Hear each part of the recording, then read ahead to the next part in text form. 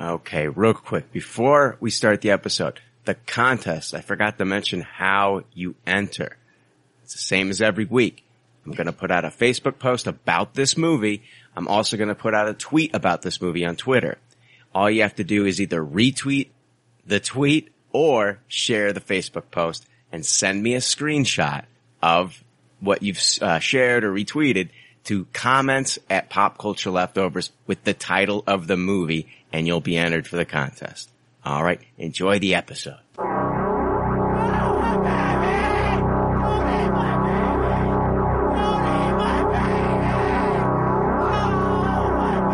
Warning, Pop Culture Leftovers might not be suitable for people who can't handle insane amounts of profanity, so you might want to fuck off. Pop Culture Leftovers might take its time getting around to its advertised content as well. If this is a huge problem for you, then you too can fuck off. Pop Culture Leftovers typically has a long runtime as well. If you can't handle a 4 to 6 hour podcast, then you probably won't like us, and you too can join the aforementioned cock thistles and fuck off altogether in unison. Others who may not be able to handle Pop Culture Leftovers include children under the age of 14, if you regularly listen to NPR, are a pregnant woman that has spent most of your first, second, and third trimester looking at stupid shit on both Etsy and Pinterest. If you tuck in your t-shirts, if you use a Bluetooth headset in public, if you go to motivational speaking seminars, if you have life goals, if you have self-respect, if you have a heart condition, if you're a huge pussy with a heart condition, or if your name is Melvin, TFS 706, or TJ Lamb. Everyone else, please enjoy. Episode 353. There's already like 7 million podcasts talking about pop culture and all that. Makes us happy like shooting at a womp rat, but it's all been done before. We don't want to be a copycat. We're the leftovers picking up the scraps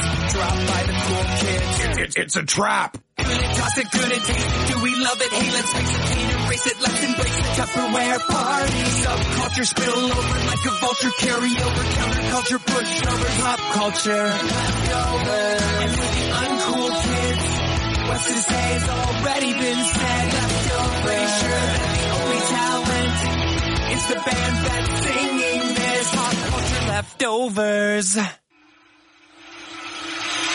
You're listening to the only podcast with the balls to bite a radioactive spider. It's Pop Culture Leftovers. 5, 4, 3, 2, 1. Hey, welcome to Pop Culture Leftovers, the only podcast that sounds even better the second day after it's been uploaded. I'm Brian. I'm Jake. And we're the Leftovers. Yeah, Jake, welcome back. Yeah, thank you. Good to be back. I missed you guys for 2 weeks. Yeah. Hey, give us some updates. Where the fuck were you? I was moving. Me and Michelle moved into a new apartment, and yeah, it's just me, Michelle, and Maui the cat now. How is Maui? Maui's great. You can tell he loves the new place. It's a lot more room for him to run around. Yeah, he loves it. It was hilarious the first day we were here, though, because he was just kind of real low to the ground, sneaking around everywhere, poking his head around every corner, looking in every little spot he could get into. Yeah, Maui's their third roommate. He's a human. I know this sounds weird. It's Jake's cat, everybody. Yeah, it was super funny. I just watched him for about an hour when we brought him in here finally, and it was pretty hilarious. That's awesome. I'm happy. I'm happy Maui's doing well. That really makes me happy. Yeah, I was kind of worried. The way he was acting on night one, I was a little bit worried, like how quickly he was going to get used to it. But by night two, he was already just lounging and chilling everywhere. Jake, I got a fun fact here. Fun fact. All right. As a child, I thought the group Hall & Oates was actually pronounced Holland Oates, and for a time I wondered what the significance of Oates in Holland were. This is a true story. That's pretty awesome, actually. I also hold on.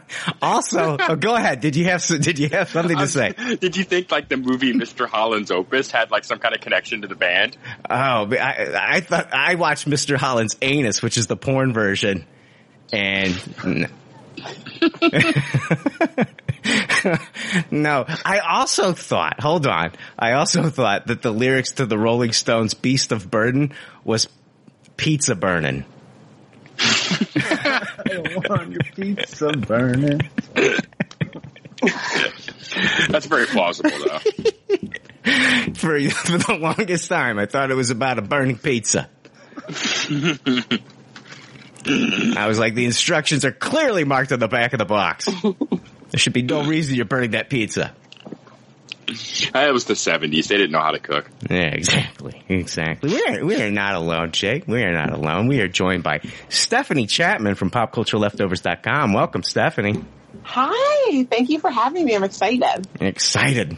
What are you excited for?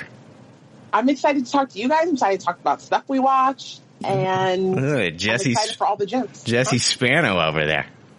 Just fucking put down the caffeine pills, you crazy bitch.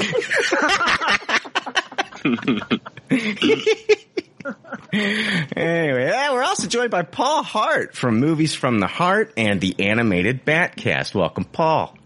Thanks for having me on. My excitement level is at average right now. Okay, Paul, we gotta, you know what? I like you evened out though. You know what I mean? Sometimes you get on here and you're like a feral cat. You know what I mean? Sometimes you're like a dog that hasn't been neutered and you're just pissing on everything, humping everything. You know what I mean? So it's nice to have an evened out Paul. You gotta spray me with the apple, with the bitter apple, yeah. I know you got it. Marking your territory all the goddamn time. Got a question for everybody. Is it just me, or does Samara Weaving always look like she's ready to sneeze? Yeah. No, it is not just you. Every time I look at, and I think even Hugo, I think it's all of the Weavings. They just look like when they come out of the womb. I just want to say Gesundheit. The whole fucking family. Looks like they have to sneeze anyway. Jake, welcome back. We could do iTunes reviews now. Oh, we didn't do iTunes reviews for 2 weeks. We must have like 50 of them. Oh, yeah. Just a plethora of iTunes reviews. Here we go. Now it's time for iTunes reviews. It's not even fucking playing. What the fuck? Hold on. Pause. All right, we're recording again. Here we go. iTunes reviews. iTunes reviews. It's 1 star 5. We don't give a fuck because we really love to hear just how much we suck. Guys, Chris too much and your host is a jerk. I'm an opinionated asshole whose dick don't work. Yada yada blah blah fuck you too. These are our iTunes reviews. All right, first iTunes review comes from, and hold on, there's a lot going on with this one. It's very short, but there's a lot going on with it. The name, the comment. Anyway, it's titled, "This Might Be Entertaining," and it comes from Dr. Doom Jr. Any guesses on the rating? I'm going to say 2 stars, yeah. 3. 1 star. Ooh. Dun, dun, dun. Dr. Doom Jr. says, "This might be entertaining if I was still 10. And that's the entire review. Jake, are we, I don't know, like Kevin Spacey, are we chasing the wrong demographic? Should we be going after the 10-year-olds? Oh, shit. Yeah, I said it. I fucking said it. How the fuck old is Dr. Doom Jr. anyway? He can't be that old. Thank you. What's up with the name? What's up with the fucking... Here's the thing. You can click on... When you get into iTunes, you can click on their name and see what other fucking reviews they're leaving. Listen to this one. I don't know who he left it for, but what's it say? Oh, it's titled "Don't Bother." It's a 1 star. And it says, "Unless you're a 12-year-old boy, there is nothing here for you." So I don't know. Jake, I don't know if we should be even more insulted that, like, we're not even fit for, like, the 12-year-olds. Like, we're fucking, we're 10. Oh, here's another review by the guy for the fucking Sesame Street podcast. 5 stars. Taught me how to count. Yeah, I don't know. Like 5 stars, this is fit for 10-year-olds or something. I don't know. Just ridiculous. Taught me how to count. Oh my God. Yeah, so that's from Dr. Doom. And now my fucking iTunes reviews are locked up. There we go. It's fucking Dr. Doom. He put his beam on him. Jesus Christ. Why is this happening right now? Podcast. Pause. Trying to. All right, yeah, we're back. Yeah, Dr. Doom Jr. Jeez. Are you offended, Jake? Are you offended that we lost Dr. Doom Jr.? No, I'm not offended at all. If it was Dr. Doom Sr., maybe, but fuck Junior. God, this guy, I don't know, man. I know that I wouldn't like this person. No. I agree. I don't think I would like him very much either. Yeah. You never take a Junior seriously. I mean, like, I'm thinking about, like, Mario games. Like, you got Bowser, but then when you got to go up against Bowser Jr., you just kind of don't give a fuck. What about Donkey Kong Jr.? You walk by that game and say, fuck this game. Spit on it. Spit on it. Paul's over there slapping the machine. They have to fucking call security. Like, what is wrong with this guy? You don't intimidate me, machine. Fucking Paul. What about Robert Downey Jr.? Yeah, I completely have to walk back my statement now. Oh my God. Martin Luther King Jr. Okay. Whoa.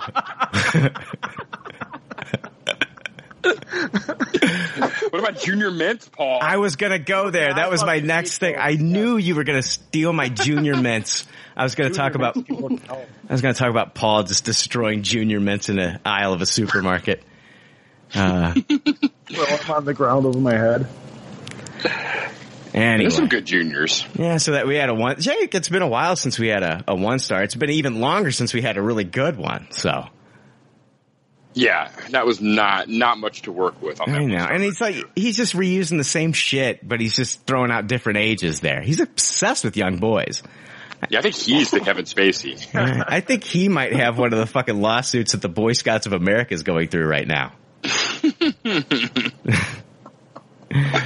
He just earned his fucking badge for being a cunt on this show. Anyway, this one's titled, I Had a Dream. We just talked about fucking Martin Luther King Jr. Oh my God. I'm not even joking. That is the fucking title. Hilarious. Paul hates it. This is stupid. It's by Or a Nickname, and it goes on to say, last night I had a dream that Brian contacted me to be part of a show. He filled me in on the week's topic, and I was so excited to finally have a chat with everyone in this podcast. Then I woke up. I've always wanted to reach out on social media and be part of the Leftover Army, but I don't do social media. I keep away from Facebook, Twitter, and Instagram because I see it all as a time waster and unneeded drama at times. I love film, love it with a passion, and have finally decided to make a go of it as a career. Your podcast is the only one I listen to for movie reviews. I love the banter and respect the opinion of each guest. So much that I try to watch everything you all recommend. I don't exactly know how long I've been listening for, but I know it's been a long time. I remember Jay being a regular on the podcast for some time and then disappearing. I've always wanted to leave a review, and yes, it's taken a long time for me to do so. It took an odd dream to do it. Why the hell would I dream of a podcast? It's weird. So I had to leave a review after that. Many podcasts have come and gone, but PCL has remained coming. Hehe, Jake. I think this might... Oh, hehe. He laughed at the coming thing. And then he goes on to say, Jake, I think this might be my favorite iTunes review of all time. So he's quoting Jake there. Wow. That's a great review, though. I kind of like it. Yeah, I like it, too. That was a fun review. Had a fucking dream. Do you believe he had a dream? That's fucking crazy. That is crazy. I do believe it, though. If he's taken this long to contact us or leave a review or email us, I do believe that this is what caused it. And he remembers Jay being on the show. Leftover Jay. Yeah, I barely remember Jay. Yeah, no shit. We got to get Jay back on. We'll have him back on. Yeah, definitely. Let's see here. We got 5-star here from Ryan Russell 91. I drive a ton for work, and this is my go-to podcast. Good Pop, Bad Pop is a must-catch every week. Always trust their opinions and try to watch everything they Tupperware in high taste. I like that, man. Even the stuff we high taste. I feel like sometimes people just fucking disregard the high tastes. Mm-hmm. Yeah, I hate that because high taste is very, very good. I try not to dole out the Tupperwares. So high taste means, it's good shit. Yeah. Yep. High taste means good shit. That's on our website. We broke it down that way. We got a whole breakdown. And right next to high taste, it says good shit.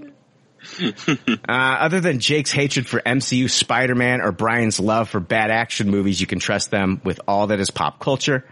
Brian, add a Leftover Army page to the Pop Culture Leftovers website so people without Facebook can get involved. Just a suggestion. Don't make this a timestamp thing. That is not going to happen because we used to be able to we used to have comments enabled on the site and got a lot of cunts visiting there and dropping things. It started to turn into not as bad, but like in a way it started to turn into like YouTube comments sometimes. So. Yeah, a lot of our more spiteful listeners seemed to go that route when it came to trying to start shit with us. Yeah, it definitely went that way because they could I don't know, they could remain anonymous. Thank you. Yeah. Couldn't think of the fucking word. But yeah, thank you, Ryan Russell 91. Next. Yeah, look at Ryan. He's 10 years old and driving a truck. Sorry. I didn't get it. I'm lost. There's a callback to the Dr. Doom Jr. Oh, I knew that, but like, he's 10 and driving a truck. Was it the 9+1 in 91? I didn't even do that kind of Batman detective work, Paul, but I like it. Oh my God. I need to mute both of you. How do I do that? I'll do it myself. Yeah, me too. I wish this was like that show Around the Horn where I could just fucking like mute you guys. Or my fucking classroom now. I just get to mute whenever my students speak. And then they can't unmute themselves, so I had to draw a picture of the microphone and hold it up in the camera so they know what to press. But yeah, maybe you should start doing these on Zoom so you can just mute my ass on dumb jokes. Well, what's fucked up is like next week I'm gonna get somebody that says that the Jake truck joke was just the best thing ever. It was just like that was the one. Mm-hmm. That was the joke that just landed, and it just that's when hilarity ensued for them in this episode. The Jake truck joke. Even I don't think it was funny, so I don't know how that's gonna happen. You're driving me crazy, Jake. That's what anyway. I was gonna say, you remember Roger on Family Guy? Not Family Guy, American Dad, where he dressed up as a Jamaican dude and he's like, Jamaican me crazy. I love Roger, the fucking Jim J. Bullock alien. Oh my God, I love Roger so much. Anyway, this last one comes from Taryn Knapp. And it's actually titled Opposing Dr. Doom Jr. What? And it's a 5-star. I am not kidding you. We got flame wars going on. I know. It's actually turned into the comment section on the website here. It says, I'd like to counter Dr. Doom Jr.'s negative with a positive. I'm not 10. In fact, I'm quite mature and enjoy the hell out of these guys. Fun banter. This is a lonely year, and this group makes me feel like I'm part of a night out with friends. I've been meaning to review for some time and want to touch on all the positives in one. It's not possible because I like so much about this show, and it compiles weekly. Brian, and they spelled my name Brain here. They fucked up my name completely, and I know they're doing it on purpose. You're doing it on purpose just to fucking rile me up. I know you are. It's a lowercase b, it's a lowercase b, lowercase r, then it's an a, and it's an uppercase a. For some fucking reason, it's Brain with an uppercase a. Everything else is fucking lowercase on it. Brain is always funny and entertaining, even when his self-deprecation runs away with him. Jake, Jake, does it really run away with me? I think it's pretty damn genuine. Yeah, and I think you're in control of it, too. Unlike my self-defecation. That is a completely different thing. I literally just shit my pants right now talking to you guys. So you're a master of the mute button. I am. His self-deprecation runs away. Jake is intelligent and also hilarious. And the guest, they must have heard that truck joke. They already heard the truck joke. Jake was practicing his stand-up, and he's like, yeah, that's going to make the final set for my Netflix special. That's making the Netflix special. I've toured that joke in Boston and in fucking and in Seattle. They love it on both coasts. Yeah, if it plays on both coasts, you're good to go. Both coasts, you're good to go. Everybody gets it, man. Jake is intelligent and also hilarious. I'm gonna put that one in quotes. I'm kidding. And the guests no, you're funny, Jake. I'm fucking with you. Don't even. I wasn't insulted in the least. Jesus. And the guests they have on have really taken notes on the shows. They go back and forth from childhood to, if you wondered why I sounded so fucked up saying that, it's because it's written kind of fucked up. They go back and forth from childhood nostalgia, many intricate reviews that give great variety of feedback and opinions and touch on fascinating topics currently circulating today's pop culture. Too much on Chris Evans, member. But hey, we've moved on, I hope. Jake, is that like something that we can move on from, the whole Chris Evans penis thing? I mean, I think like it was kind of a big thing. I don't know. Literally a big thing. But like, I don't, is it are we being immature? Are we placating to our fucking 10-year-old audience? Hit like all of our talking points. So how could we not talk about it for multiple weeks, right? It deals with an actor that's in the Avengers movies. It's talking about penises. Yeah. It's talking about. Oh man. Yeah. How can we not talk about this? It hit every fucking thing that this show like loves. Yeah, absolutely. Let's see. I'll write in again soon with more good vibes for you all. Thanks for bringing fun to a rough year. Love you, and I love the camaraderie you share. And that comes from Taryn. Thank you, Taryn. Standing up for us against Dr. Doom Jr. Dr. Doom Jr., evil as fuck. Yeah, go fuck yourself, Dr. Doom Jr. Fuck that guy. Oh, man. Yeah. You think he's listening? I think he's done. Oh, I bet he's listening. When I hear a review like that, I really do think the people like hate listen at that point. Yeah, he knows our style. He knows we read these reviews. He's probably waiting for this moment. Yeah, might be. Well, fuck you, Dr. Doom Jr., little cunt. Let's see here.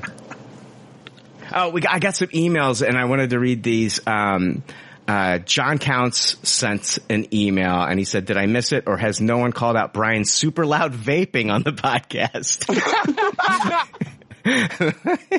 I quit smoke. I gotta do something. But really, you guys are the best. Quarantine has been crazy, to say the least, and I've been somewhat of a hermit, so it fills my heart with joy each time I see another PCL episode pop up on my iTunes. Wait, now, this is sounding more like an iTunes review. Anyway, I have so much to say, but for now, Brian, thank you for introducing me to the Goldbergs. I fucking love it. Almost on the third season. I think that's where I think I dropped off of the Goldbergs. That's where it does not, it starts to lose its value there. Shout out to Jake, too, of course. Do you think we'll ever get a better cinematic version of Dark Tower? I think the best we can hope for is maybe a series on one of these streaming services. Oh, aren't they looking at doing that? That was the plan. They've been talking about it for a while. Yeah. If anyone hasn't watched it yet, SNL was awesome tonight. I haven't caught up much since last year, but this one is getting me right back into it, and the surprise guest for the opener was on point. 9 out of 10 hectares for sure. Hectares, that is a callback. But, yeah. But, I haven't watched the new SNL. I'm going to. I heard some really great things about it, so I am going to be watching that. I watched it. I thought it was Really? Yeah. I thought the opener was pretty decent, but most of the sketches were pretty flat to me. I thought it was... I think traditionally the season premiere of SNL is usually not that great. I feel like the live comedy show kind of picks up steam episode 4 and episode 5. I was excited with the announcement that we're getting Issa Rae and Bill Burr as hosts this season. Oh, my God. Oh, I hadn't seen that for either of those people. Yeah, I'm a huge Bill Burr fan, so this is going to be great. I cannot wait to see him on SNL. I think he's tonight, right? Is he tonight? Oh, fuck. I believe he's tonight. That's awesome.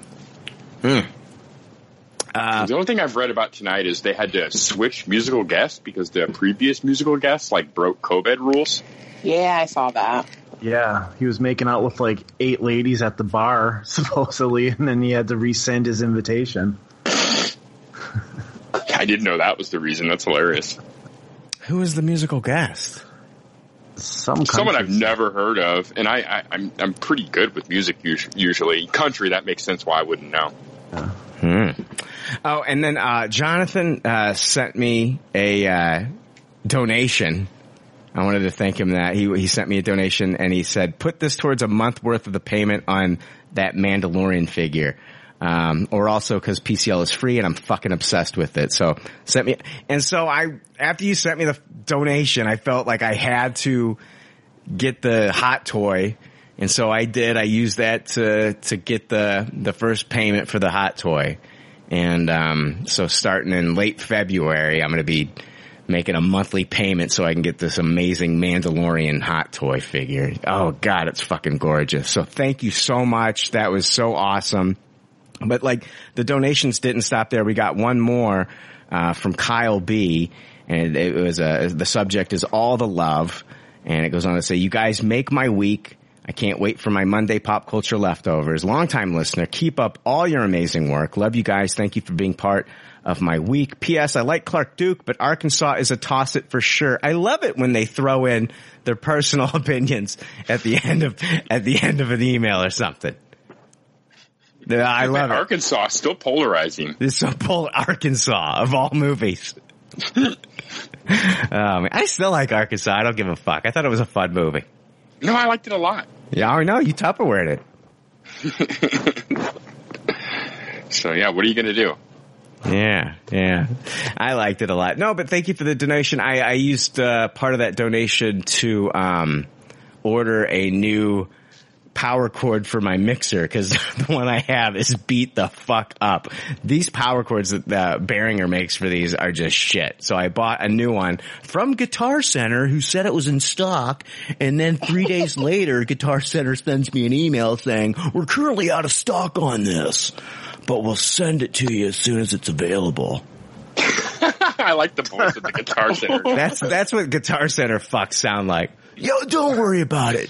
I don't know. The voice changed a little bit. You're not wrong. It's an ever evolving voice, Jake. It goes all over the place. Who knows? Guitar Center is like fucking James McAvoy in that Split movie. You never know what you're going to get with fucking Guitar Center. All over the fucking place. Oh, man. Oh, fuck. So thank you, Kyle B., for the fucking donation. Jake thanks you as well. Hells yeah. There we go. Wait, guess what, guys? It's time. It's time for some contest winners. Oh, shit. We got the first one. First contest is for the 5 digital codes for Most Wanted. This is the Jim Gaffigan, Josh Hartnett movie. And so here we go with the 5 winners of the Most Wanted, the Josh Gaffigan, Hartnett, Jim Hartnett movie. All right, sorry. I'm a ridiculous human being. All right, first winner, Monica Carolla. She won last week, and she's winning again. You're a big fucking winner. There you go, Monica. Hey. Here we go. Next winner is Rob Forrest. Rob Forrest. All right. Cool. Want a digital copy? I'll get that sent out to you. Number 3. Dr. Doom Jr. wins. No, yeah, boo.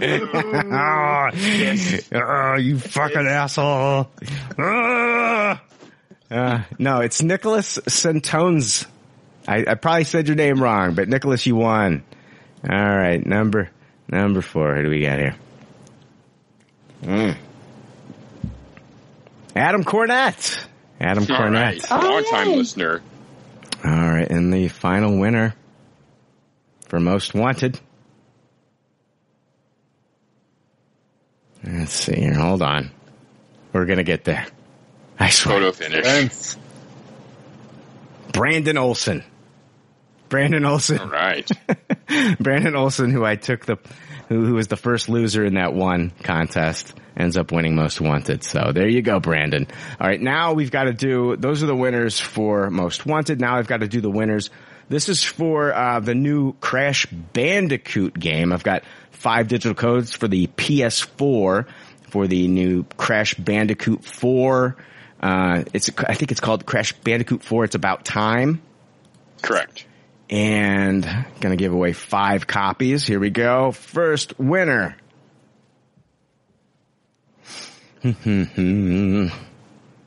Joshua Jarzab. So I will send you your digital code. What are you giggling about? His name? Sorry. Yeah, it's terrible. How dare you laugh at anyone's name? That's what the fuck? So terrible. Oh my God. Can you mute yourself while you're fucking mocking our guests' names? I'm so sorry. I'm sure he's a lovely person. Okay, I'm muting. All right. Next winner is, again, Joshua Jarzab wins again. You're getting 2 copies. All right, here we go. Second winner. Linda. I don't even want to say anybody's fucking name now. I'm like, Stephanie, just fucking mute your shit, okay? When you're being insensitive to people's last names, mute your fucking shit, okay? She did too. All right, the second winner is Linda Itani. So Linda is the winner of a Crash Bandicoot number 4. All right, number 3, who we have winning a copy of this, digital copy of this fucking game? Connor Petrie. He does a website, CRP Rights, and we've kind of collaborated with them in the past. We've got our website fucking posted on their website and vice versa. So Connor, you win a fucking copy of the game. Number 4. Who's going to be the big fucking winner here? Stephanie's still muted. Yeah. Let's see. Andrew Vermette. You won. Oh, God. Thank God Stephanie was muted for that. Thank God. She's over there. She's like fucking like full snot laughing now. Breathing into a paper bag. These names, they just keep upping the ante on these funny names. Last one is Dick Mount. I was waiting for that joke and it still caught me off guard. Oh boy. Last winner is Tammy Hatfield. You won. Wow, the McCoys are going to be fucking pissed. Oh man, I knew that was just too easy. That was just too. That's low hanging fruit, Jake. Let's not do that anymore, okay, bud? Oh, I cannot make that promise. Cross the line. No. I like the 2 standouts are the fucking the 10-year-old truck thing and then the McCoy joke.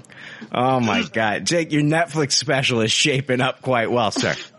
Yes. Thank you for letting me use this podcast to test out material. I know, it's a litmus test for all your best material. It's so good. The McCoy joke didn't work so much in Kentucky, though, did it, Jay? But you're still gonna roll with it. Yeah, we're gonna lose a few listeners, but it's a price I'm willing to pay. Yeah, a few listeners. Now we'll be down to like a few. Let's see. A Kentucky few, though, so like 4. Yeah. Guys, nominate PCL for the Discover Pods Podcast Awards. It's another podcast awards that we won't win. So, definitely show your support in helping us not win this podcast award. It's a different one. The other one was the podcast awards. This is Discover Pods or Discovery Pods or whatever Discover Pods. So I think we've been, we've qualified as nominees for the past 2 years. Let's do it again. Let's go for 3. Let's go for the turkey. Let's go for the trifecta. Yeah. We could be a nominee. Yeah, I love it. Yeah, let's qualify. No, I think we were runner-up. We were runner-up 2 years in a row, Jake, for, I think, best... I can't remember. I don't know. It doesn't matter. When you're the runner-up, it doesn't really matter. Podcast for 10-year-olds. Yeah, I think that's what it was. Oh God. But I'll link it in the show notes if you want to, just to help us out and vote for us. I'll link it in the show notes, or you can just go to awards.discoverpods.com and then click on nominate and just nominate us for whatever. I don't give a fuck. Just knock yourself out. You guys ready for good?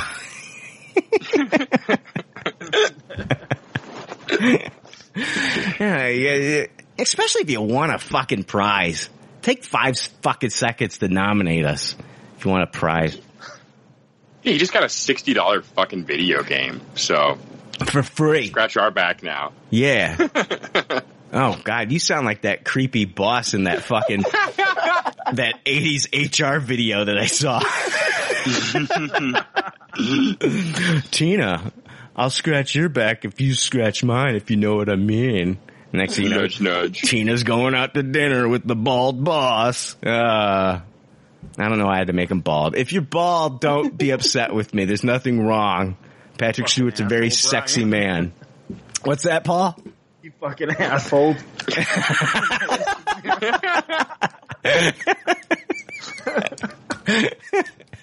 And they say tall guys are the first guys to know when it rains. I call bullshit. It's you guys. It's you guys. Yeah. Follically challenged. Fuck you. Wow. Oh man. Paul sounded so real there. I know. It was like something hurt. You know what I mean? Like something hit him. And he came. I was just telling myself in the mirror right before the podcast, I finally accepted the balding hairline, and then it just gets brought up tonight. It just shot me right back down to earth, man. I felt like an asshole saying it as soon as it came out. I felt bad. No. Yeah. He brought it up. I'm sure Tina's gonna have a great time with him on that date. So. All right, they're gonna go see Jake do his fucking stand-up act. Oh God, they're gonna fucking be fucking tonight. Yeah. Oh my God, endorphins out the ass with Jake's jokes. Oh my God. Dude, that truck joke, man. Anyway. Let's jump into anything else but what we're talking about. Let's jump into Good Pop, Bad Pop. It's time for more leftover reviews with Good Pop, Bad Pop. Good Pop, Bad Pop is where we talk about the things in the previous weekend or weeks that we either watched or read. Sometimes we rate these things, and if this is your first time listening, we'd like you to be familiar with our rating system. The rating system is simple. If the leftovers don't like something, they toss it. If they do like something, they suggest you taste it. And if it's brilliant, it gets a Tupperware rating. If all the leftovers love it, then it gets the pinnacle of success, a Tupperware party. Jake, would you call John Counts a super fan? And that's crazy because you know him personally. Yeah, I think he is. I think he's a bigger fan of you than me too. Well, and I'm the one who knows. That's odd. I think you turned him over tonight with that truck joke, though, Jake. I think the tide has shifted. I don't know. Oh, buddy. I'm starting to self-loathe myself for not thinking of that joke first. Oh man, John brought up the vaping. I don't know that that's ever been brought up on the podcast. Like it should. We talked about it on breaks, but I don't think we ever talked about it during the episode. It totally should because it's such bullshit that I do it. It's such bullshit. Like we're doing Stephanie makes any fucking noise at all. And I fucking get on her. And here I am. I'm fucking the vape master the entire fucking episode. It's ridiculous. Fucking hilarious. Yeah. Fuck. Anyway. Paul, Yeah. I don't get to watch it the day that it's released. There's 2 shows that I don't watch the day that they're released, and those 2, but I watch them on Sundays. Sunday's my day to like watch whatever the fuck I want to. And those 2 shows just had their finales. I've seen one. I watched the Ted Lasso finale. Fuck yeah. Dude, love Ted Lasso. The whole season. Absolute Tupperware. 100% agree. Yeah, it's people that are friends with me on Facebook can finally be happy that the finale has come and I have shut up about watching the show every week. So they got some peace and quiet from me these past 2 weeks. You're a problem, aren't you, Paul? kind of a problem. No problem here. Paul's like literally one of the reasons to not be on social media. No, Paul, honestly, like if that's the worst that Paul's doing on social media, like I'm here for it, man. Oh my God. I can't look at half of the feeds on fucking Facebook and Twitter. It's just like, I'm constantly clicking. All right, less of that. Snooze that. Less of this. I can't handle it, man. Jesus Christ. You're gonna give me a fucking ulcer, people. It's insane. Anyway, love Ted Lasso. I haven't watched the finale of The Boys yet, so I've been trying to avoid a lot of social media talk on The Boys. I'm going to watch that tomorrow. That's my Sunday thing, too, watching The Boys. And not in a Kevin Spacey way. It must have been huge because within the hour of it streaming, it was trending on Twitter, like in the top 5. Oh, dude, this whole season's just been huge. Like, the whole show's been huge for them this season. And I think it was wise of them to drop it week to week. The conversation has lasted that much longer.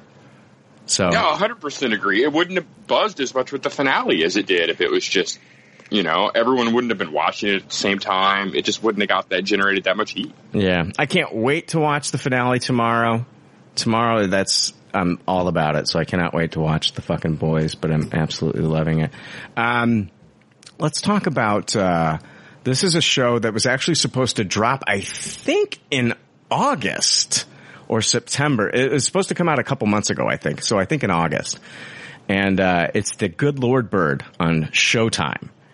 And Ethan Hawke stars as abolitionist John Brown in this limited series based on the novel Onion. The novel's not called Onion, excuse me. That's a shame. Onion is a fictional enslaved boy who becomes a member of Brown's family of abolitionist soldiers and finds himself in the 1859 raid at Harper's Ferry. The cast, the 2 main people in the cast I'm going to talk about is Joshua Caleb Johnson, who plays Henry Onion Shackelford, and then Ethan Hawke as John Brown. Those are like the main cast members that we're going to see throughout the season. But as far as the rest of the cast, they have some insane guest stars coming up in the coming weeks of the show. Tony Award winner Daveed Diggs from Hamilton and what was the other? Blind Spotting.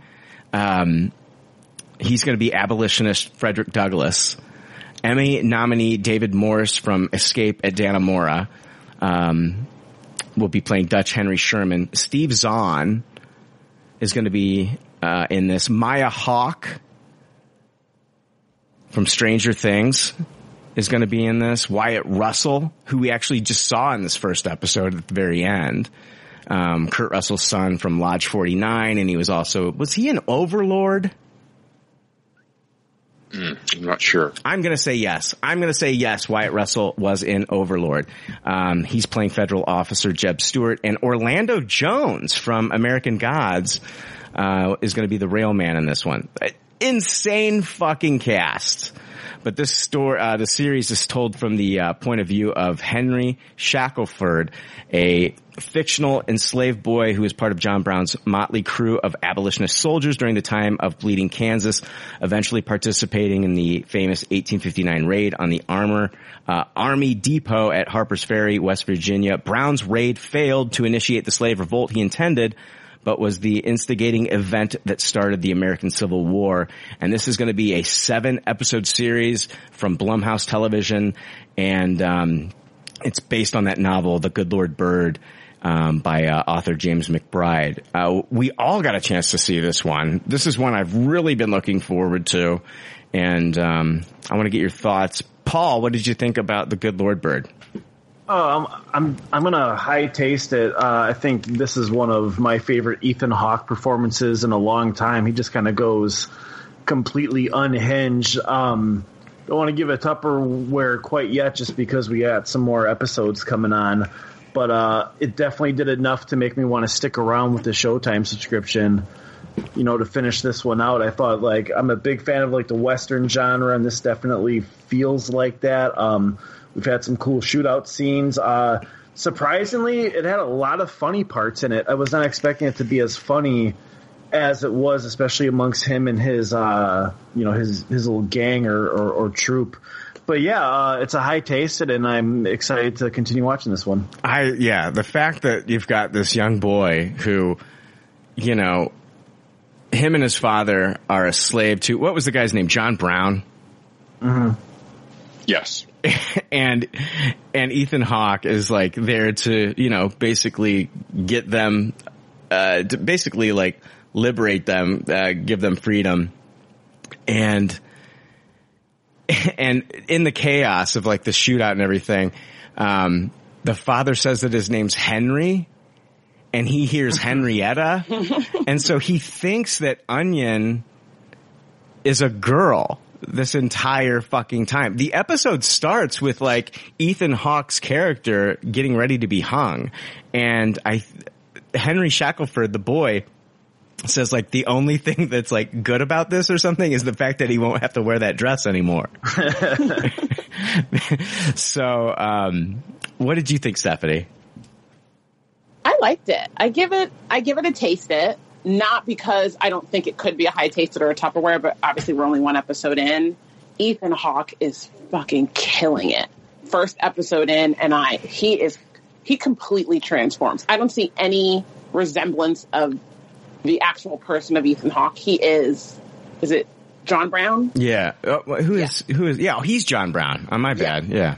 I think the humor threw me, I think, a little bit. I wasn't expecting it when I first started watching it, so I wasn't sure if I'm still not unsure about the humor. Not that it doesn't land, but it's just a little strange to me as of right now.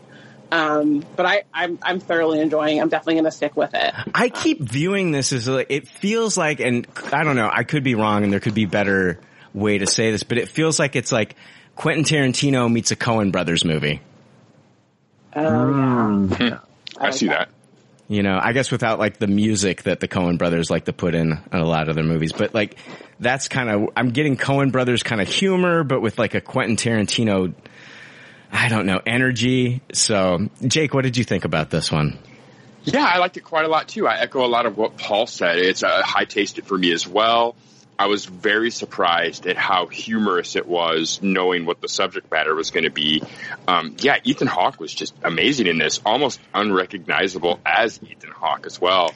And the stuff that really got me rolling was I loved like how he would pretend to know so much about religion and scripture.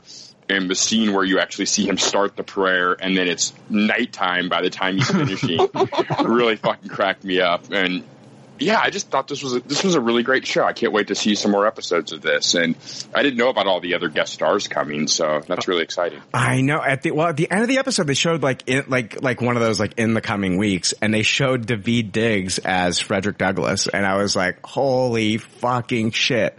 I cannot believe we're getting Daveed Diggs in this series. I love Daveed Diggs. I think he's great. I'm going to go back. I haven't watched all of Snowpiercer season 1. I just watched like the pilot episode that we reviewed on the show, but it's one of those shows that I want to get back to because I've heard really great things. TNT's already given it a green light for a second season. And I think I read today that the second season drops January. It just seems super early. Quick. Yeah.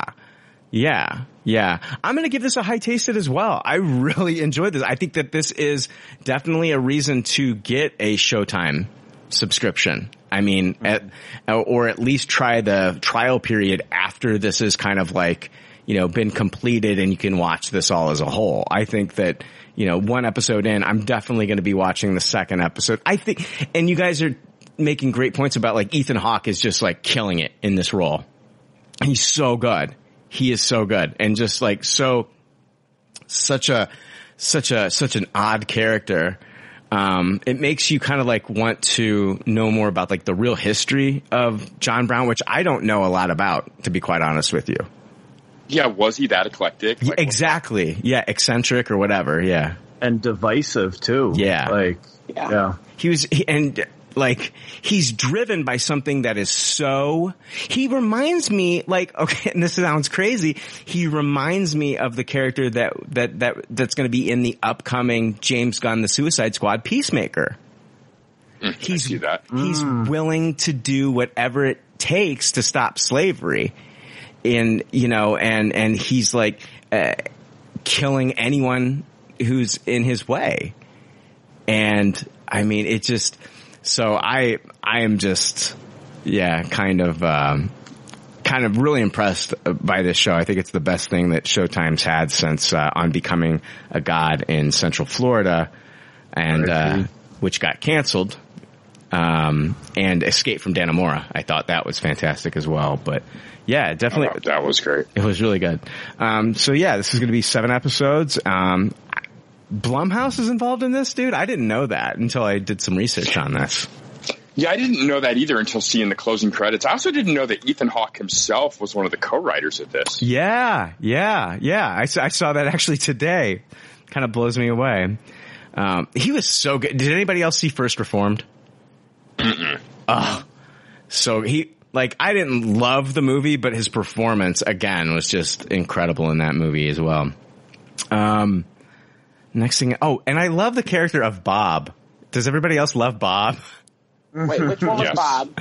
Bob was the guy that was like the stagecoach or whatever. He was the guy that was. Oh, that said he wasn't going to take the guy because it wasn't that guy? Yes, that guy. Yes. Yeah, I like him too. The next movie that we're going to talk about is actually this week's contest. We're going to be talking about the movie Spontaneous, and you're going to have the chance to win one of 5 digital copies of this movie. So, really excited. Paul, I know you watched this one. Mm-hmm. And it stars Catherine Langford, Charlie Plummer, Yvonne Orji, Haley Law, Rob Hubel, and Piper Perabo. And when students in their high school begin inexplicably exploding, literally, Mara, played by Catherine Langford, and Dylan, played by Charlie Plummer, struggle to survive in a world where each moment may be their last. An unexpected romance blossoms between them. Mara and Dylan discover that when tomorrow is no longer promised, they can finally start living for today. This is based on a popular young adult novel, and you can watch this one on digital and on demand right now. But Paul, we both watched this movie, and yes. So basically, you've got like the senior class of 2019, I'm guessing, and it's just at this particular school. They show the kids in class, they're all together, they're learning, and then all of a sudden, boom, there's like a pop, like an explosion, and kids are covered in blood. A girl just explodes. Yep. And every time a kid explodes in this, and Catherine Langford does kind of like this, the voiceover, she's talking, telling the story, and, she's like, this is just the first of many. And every time they show a kid that explodes, they show that kid sitting down and getting like their senior picture taken. But this is just like a kind of like a weird phenomenon that just starts happening. Kids exploding. At first they don't know what it is. Like they thought, did she strap a bomb onto herself? And then, I mean, the police, take them all in for questioning. They want to know like everything that they saw. And Catherine Langford's character is kind of like, they're holding us here until until they know that this is not going to happen again or whatever. And, kids are just, it's just this class. It's just the seniors, and they're exploding. They don't know what's causing it, when it's going to stop. And, I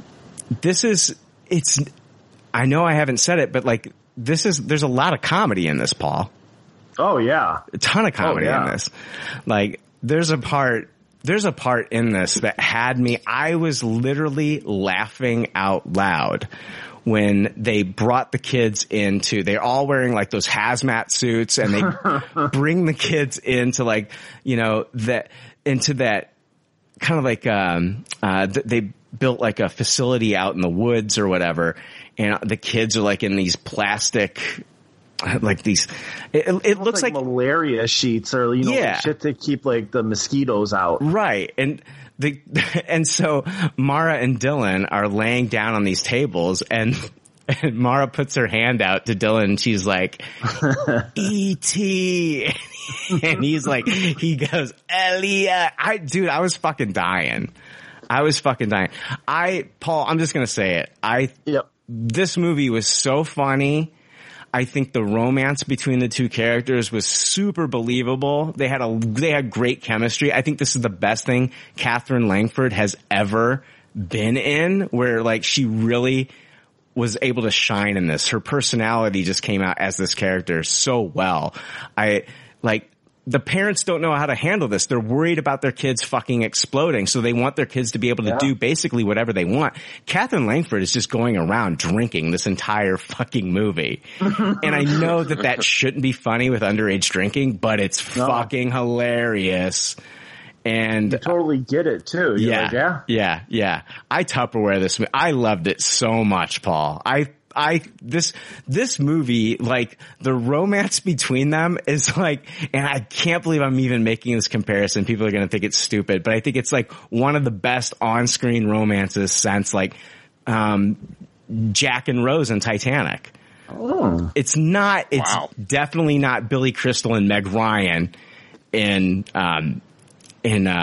oh God, I can't even, I'm like blanking. Harry Met Sally. When Harry Met Sally, which is like my favorite rom-com of all time, and I'm embarrassed I couldn't think of the name. But it's not that kind of chemistry.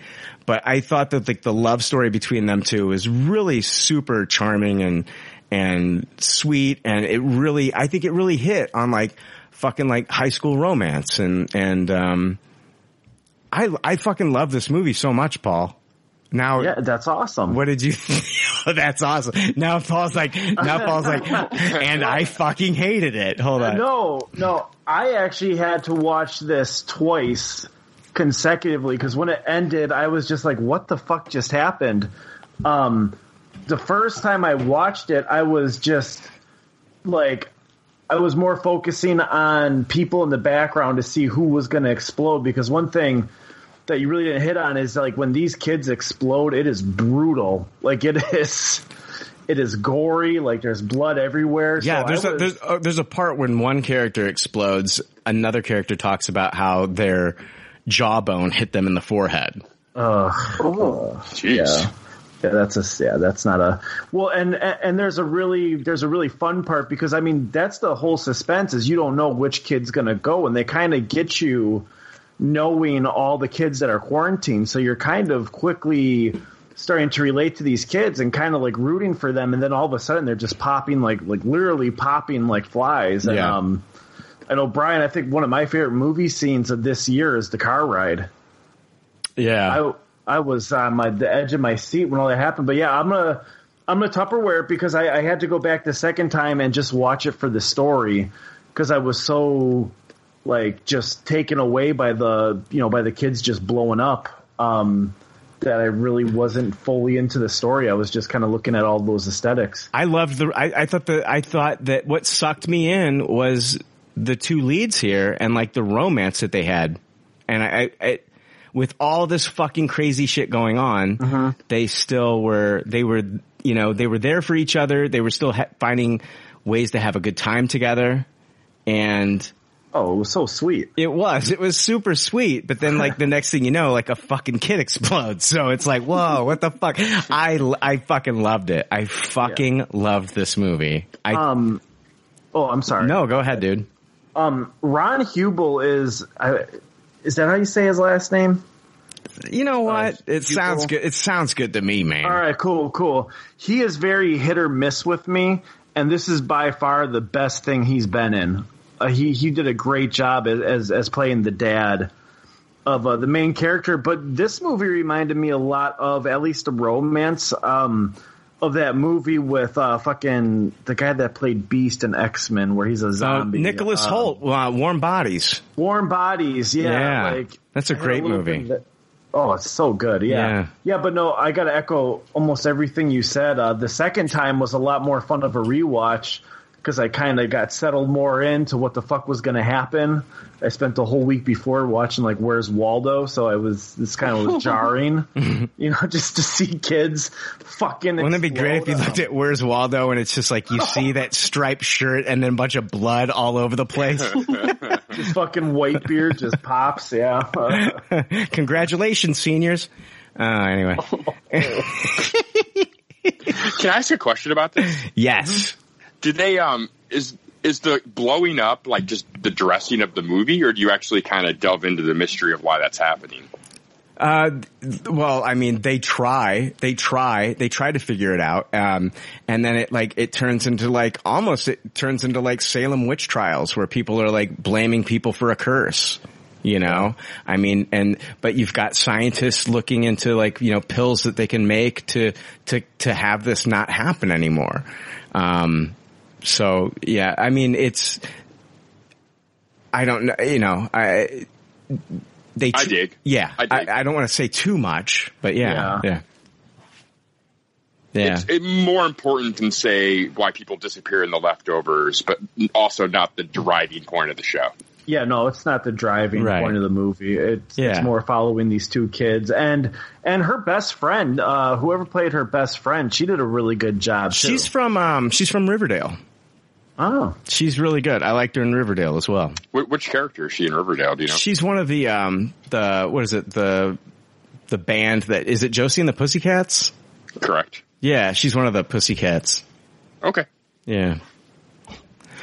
What do we got? Oh, The Lie. Let's talk about The Lie. Everybody, we all watched The Lie, didn't we? Yes. Mm-hmm. Yeah. A father and daughter are on their way to dance camp when they spot the girl's best friend on the side of the road. When they stop to offer the friend a ride, their good intentions soon result in terrible consequences.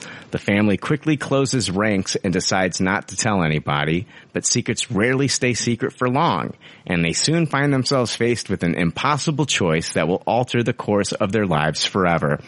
This is on Amazon Prime Video. This is an Amazon original. It's written and directed by Veena Sud. She's best known as a writer and producer for The Killing. This film is actually a remake of the 2015 German film We Monsters. This one stars Morel Enos, Peter Sarsgaard, and Joey King. And this movie was one of the most infuriating things to watch. Oh my God. And let me say this about this movie is like, it's infuriating because number one, I couldn't stop watching it.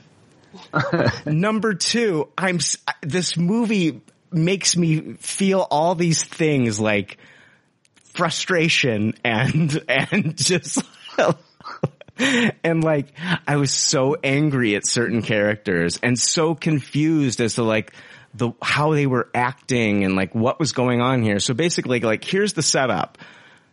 Father and daughter driving on their way to drop the daughter off at dance camp. They spot the girl's best friend on the side of the road waiting for a bus. They're going to be nice. They're going to pick her up. The friend, as they're driving, has to pee. So they stop. Both girls get out. They don't come back. Father goes out looking for them. The other girl has been, should I just say it? I'm just going to say it to get it out there. The other girl has been pushed off the bridge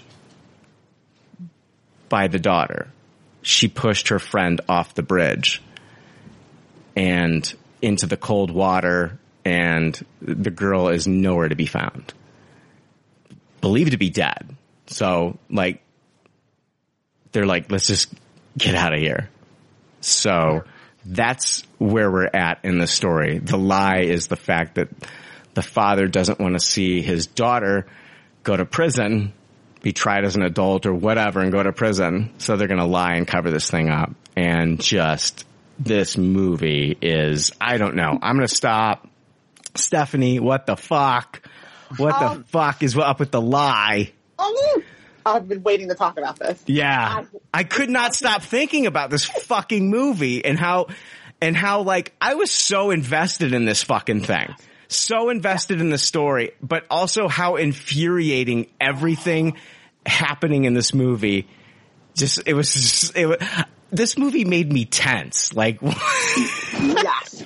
The whole time I'm watching, without giving anything away, I'm like, fuck her parents. Fuck her parents. I hated them this entire movie. I don't want to give away why, because there's lots of kind of peaks and valleys in that story.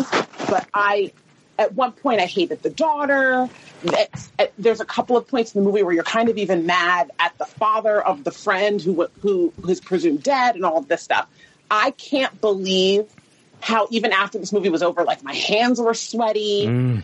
The ending caught me way off guard. I wasn't expecting that. I don't even know what to say. Like, I'm kind of at a loss for words. But I don't know. But all of those things, but my ending statement's going to be fuck the parents. That's my statement. Okay.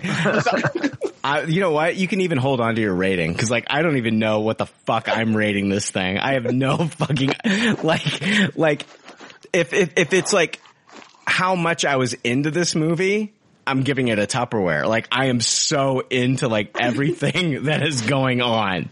Like, now, Paul, the lie. Yeah. I was definitely into it. I was getting angry at a lot of characters as well, and I thought some cops might be really fucking stupid to be doing their job. But at the end, I was at like a low tasted, just because I just was like, what the fuck? What the hell is happening? Sometimes, you know, I'm behind a character, and sometimes I'm not. And then the end happened. I'm like, okay, I'm going to end it with a taste it, because I thought the ending was pretty, like, I did not see it coming. I thought that was really fucking cool. But there, you know, it reminded me a lot of that Defending Jake, I think it was called Defending Jacob, you know, kind of looking at like a kid's psyche when something like this happens, and just, you know, it all makes sense when you see the whole picture. But yeah, I'm gonna give it a taste it and just be like, what the fuck? Oh man. Yeah, this just everything ramps up with this whole. Everything ramps up in this movie. Jake, what did you think about The Lie? Yeah, I don't know. I don't think I liked it as much as you guys. It's a low tasted for me. I didn't think it was completely without value. I agree that it was very frustrating. I was very frustrated by a lot of the choices and decisions that the characters in this movie made. I hated all these characters, though, and that's what really drug this movie down for me. They did a very poor job of making me like any of these people from the jump. Everyone think that we're narcissistic. I don't think we're supposed to like anyone in this movie, to be honest with you, Jake. I don't. I think there are movies that are made that we're not supposed to like these people. I felt like the movie wanted us to feel bad for the daughter and feel bad for her parents' relationship dissolving, and I thought they really were trying to push that home. Maybe I'm wrong, but it was just kind of gross to me, and I saw the ending coming a mile away. I'm not going to tell you how or why, because that's kind of spoilerific, but yeah, within the first 15 minutes, I kind of called it, and I just hated these people. I couldn't believe how what a narcissist the father was. Like, what kind of person driving is listening to their own fucking band's music?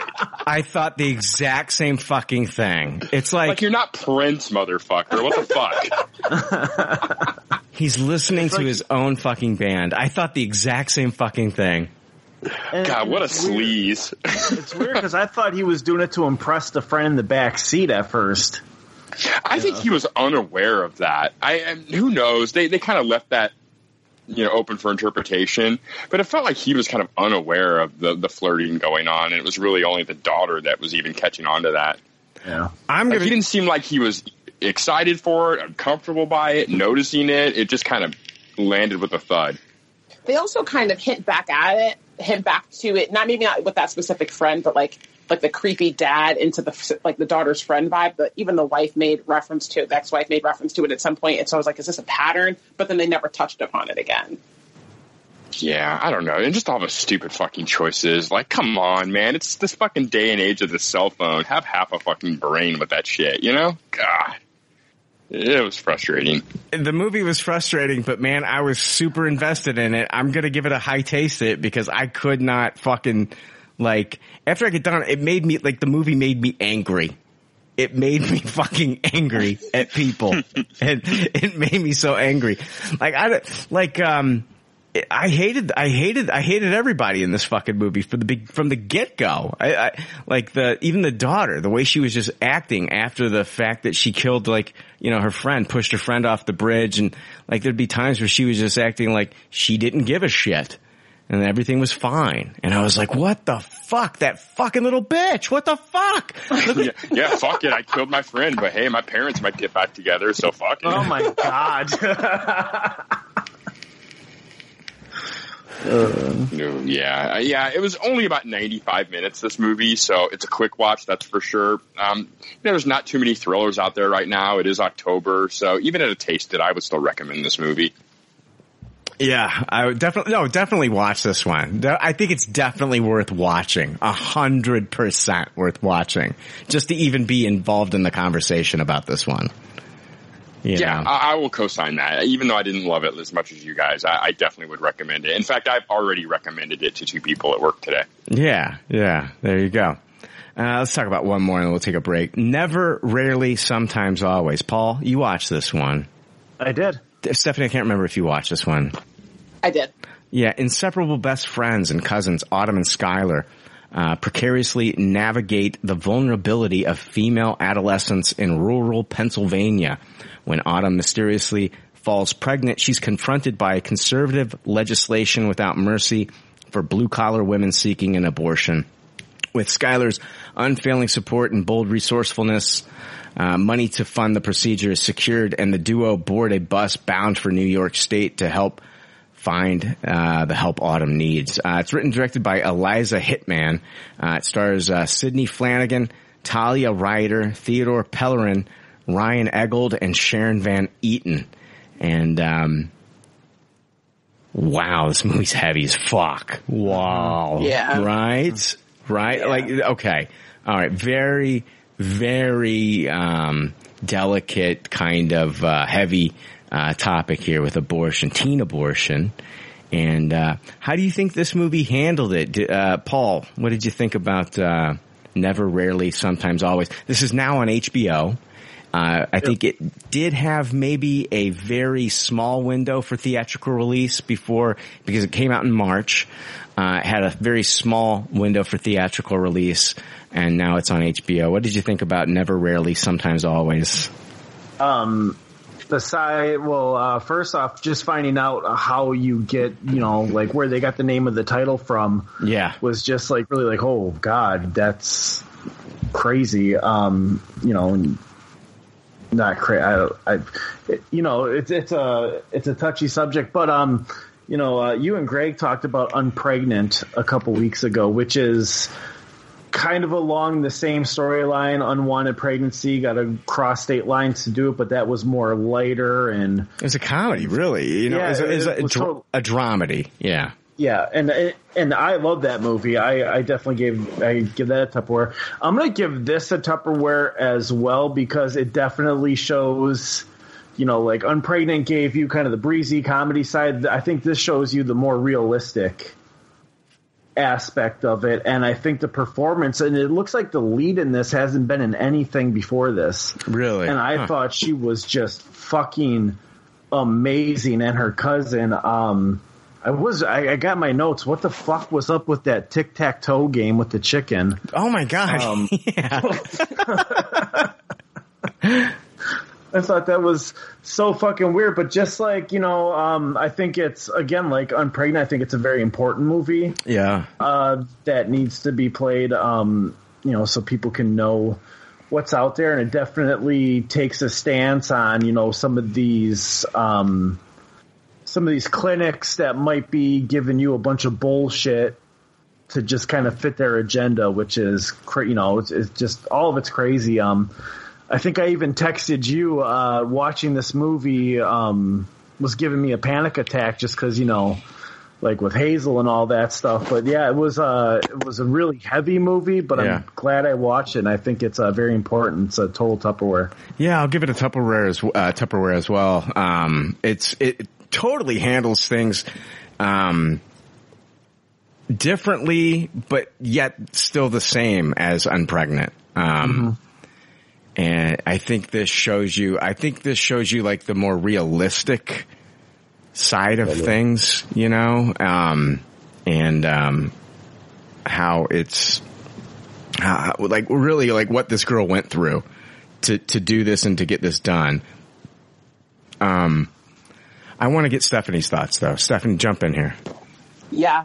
It was heavy. I give it a Tupperware. I think, if for no other reason than I think they gave kind of like a brutally realistic view of, I felt like I was following these cousins around with like my own video camera. Like none of it felt like a movie to me.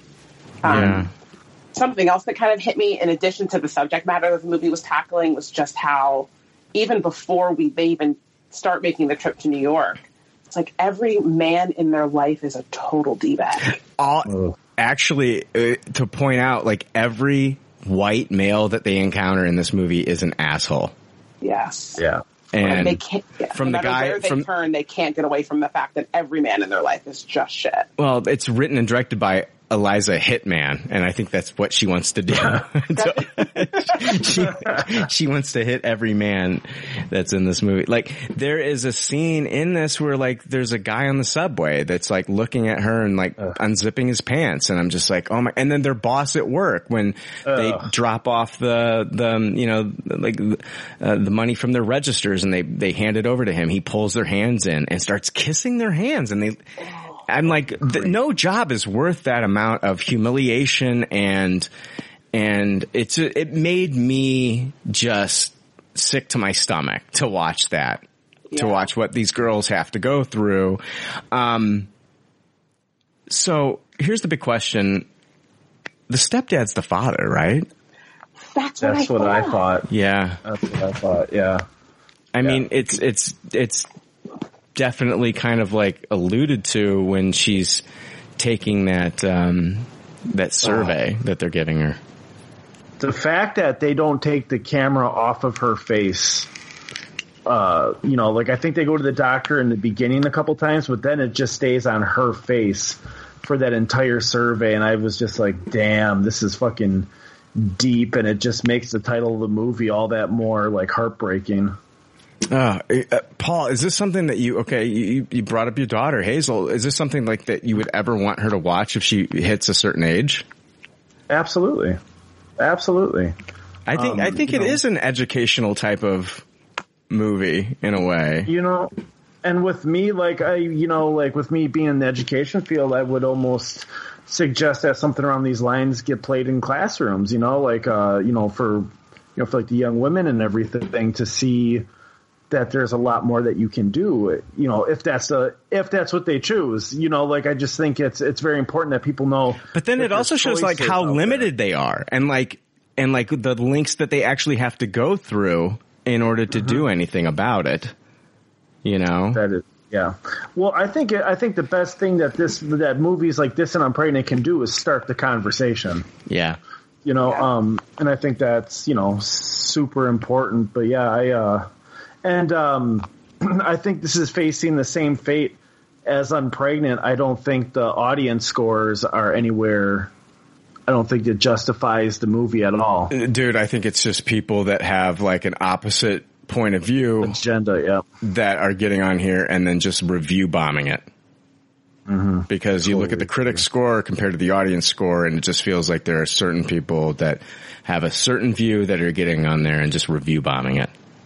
Same thing with I'm Pregnant. It had the exact same problem. Mm-hmm. So, yeah, I Tupperware this. Never, rarely, sometimes, always. It's available now to watch on HBO Max. So, yeah, let's take a quick break, and we'll come back with more Good Pop, Bad Pop.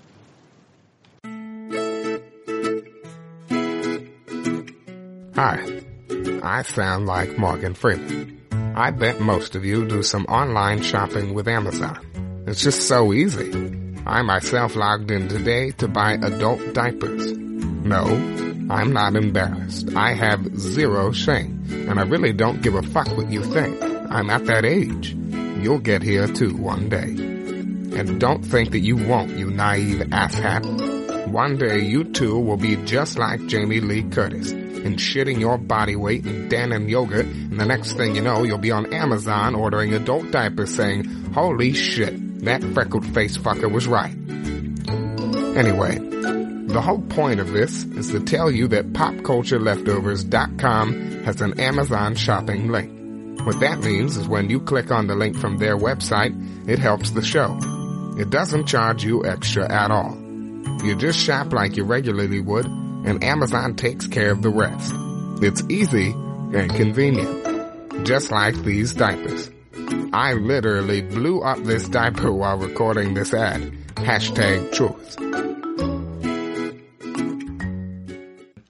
All right, hey, we are back. We've got more Good Pop, Bad Pop, and I want to talk about a HBO Max original that dropped. This is called Charm City Kings. And Mouse desperately wants to join the Midnight Clique, the infamous Baltimore dirt bike riders who rule the summertime streets. When Midnight's leader, Blacks, takes 14-year-old Mouse under his wing, Mouse soon finds himself torn between the straight and narrow and a road filled with fast money and violence. It's directed by Angel Manuel Soto from a screenplay by Sherman Payne and a story by Kirk Sullivan, Chris Boyd, and Barry Jenkins. Barry Jenkins from Beale Street, If Beale Street Could Talk, and Moonlighting. Two great films. Do you see Barry Jenkins is going to be directing the sequel to Lion King? I did see that. That's bizarre. Both things are bizarre, that they're going to make a sequel to Lion King in the first place, and that's who they're getting to do it. It's wild. This film is an adaptation of the documentary 12 O'Clock Boys by Lotfi Nathan. It stars Jahi Diallo Winston, Meek Mill, Will Catlett, Teyana Paris, Danielle Tremaine Hansley, and Kezzy Curtis. Charm City Kings on HBO Max. Paul, what did you think about Charm City Kings?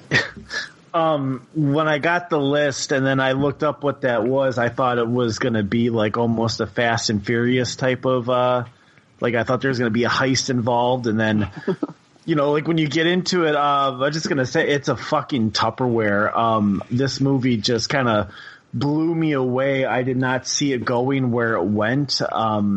I thought the performances were great, and I just loved the whole look at like nature versus nurture, and I think the kid that played Mouse just absolutely killed it. Him and his little group of friends were great. Like there was so many little side stories that were happening, at least for me, and I never felt like anything was overcrowded. I felt like everybody got the right amount of screen time they got in the stories, got the right amount of screen time to get fleshed out or not get fleshed out. But yeah, I thought the actual motorcycle scenes or the ATV scenes were really cool.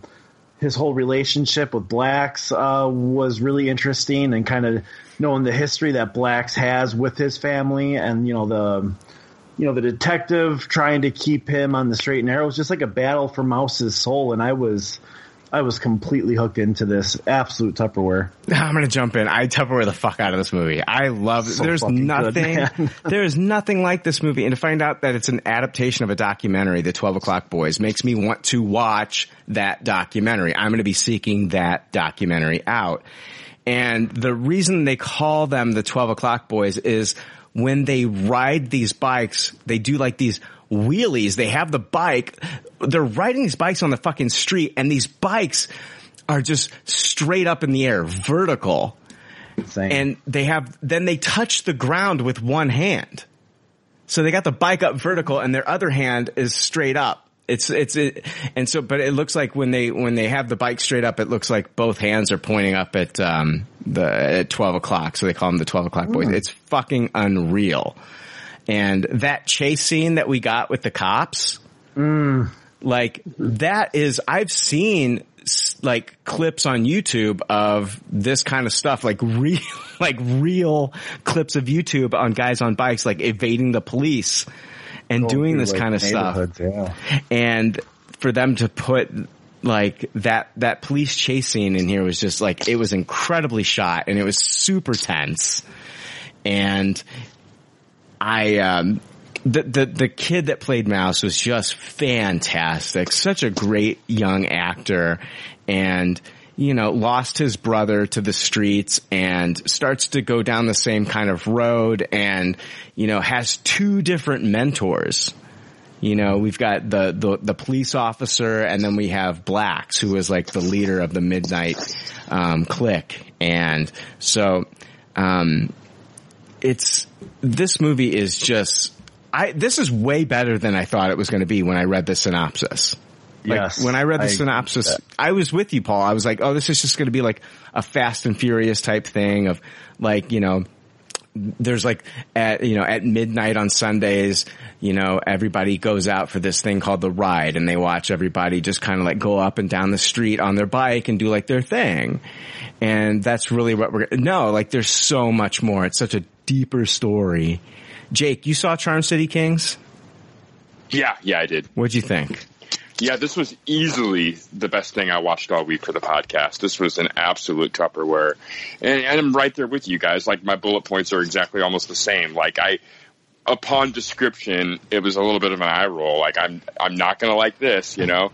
But yeah, it was way more like a John Singleton movie than a Fast and the Furious movie. Like, I really liked this a lot. I thought the relationships between the characters, just like you said, Brian, the two different mentor characters, Blacks and Detective Rivers, was just fucking awesome. Mouse was great. His two like cohorts were fantastic too. Yeah.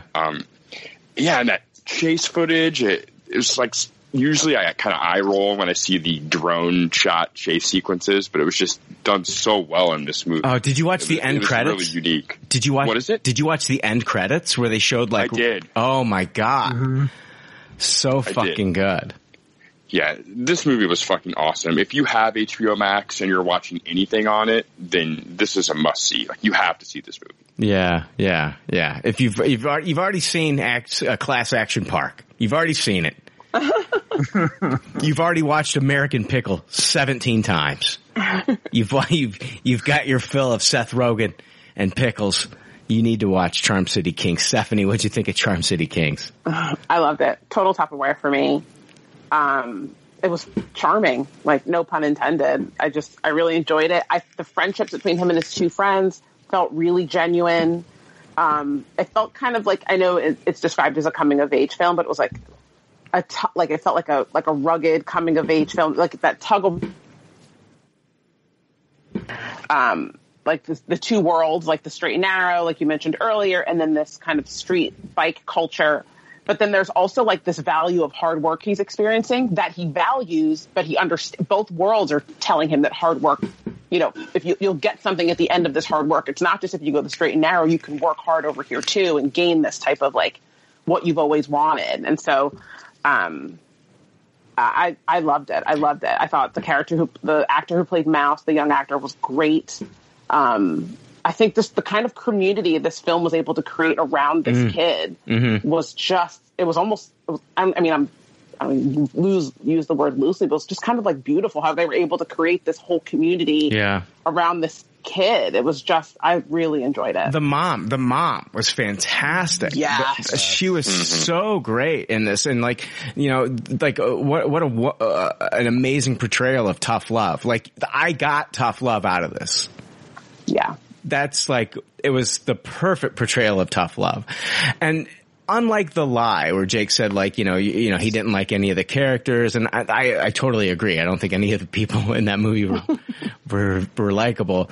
This, like, I instantly, like when there's that tug of war between the two worlds for Mouse, like, I have already, like, kind of, like, gotten this, like, feeling from Mouse, like, I really like this kid. I really like this kid a lot. Him working at his love for animals and working at the veterinarian's office and, you know, helping Black's dog Sophie later on in the movie. There's like so many scenes where it's just like you can see the good in Mouse. You see the good in him and you're like, I don't want to see this kid fucking, you know, be kind of like a statistic. I don't want to see this kid fucking get consumed by the streets.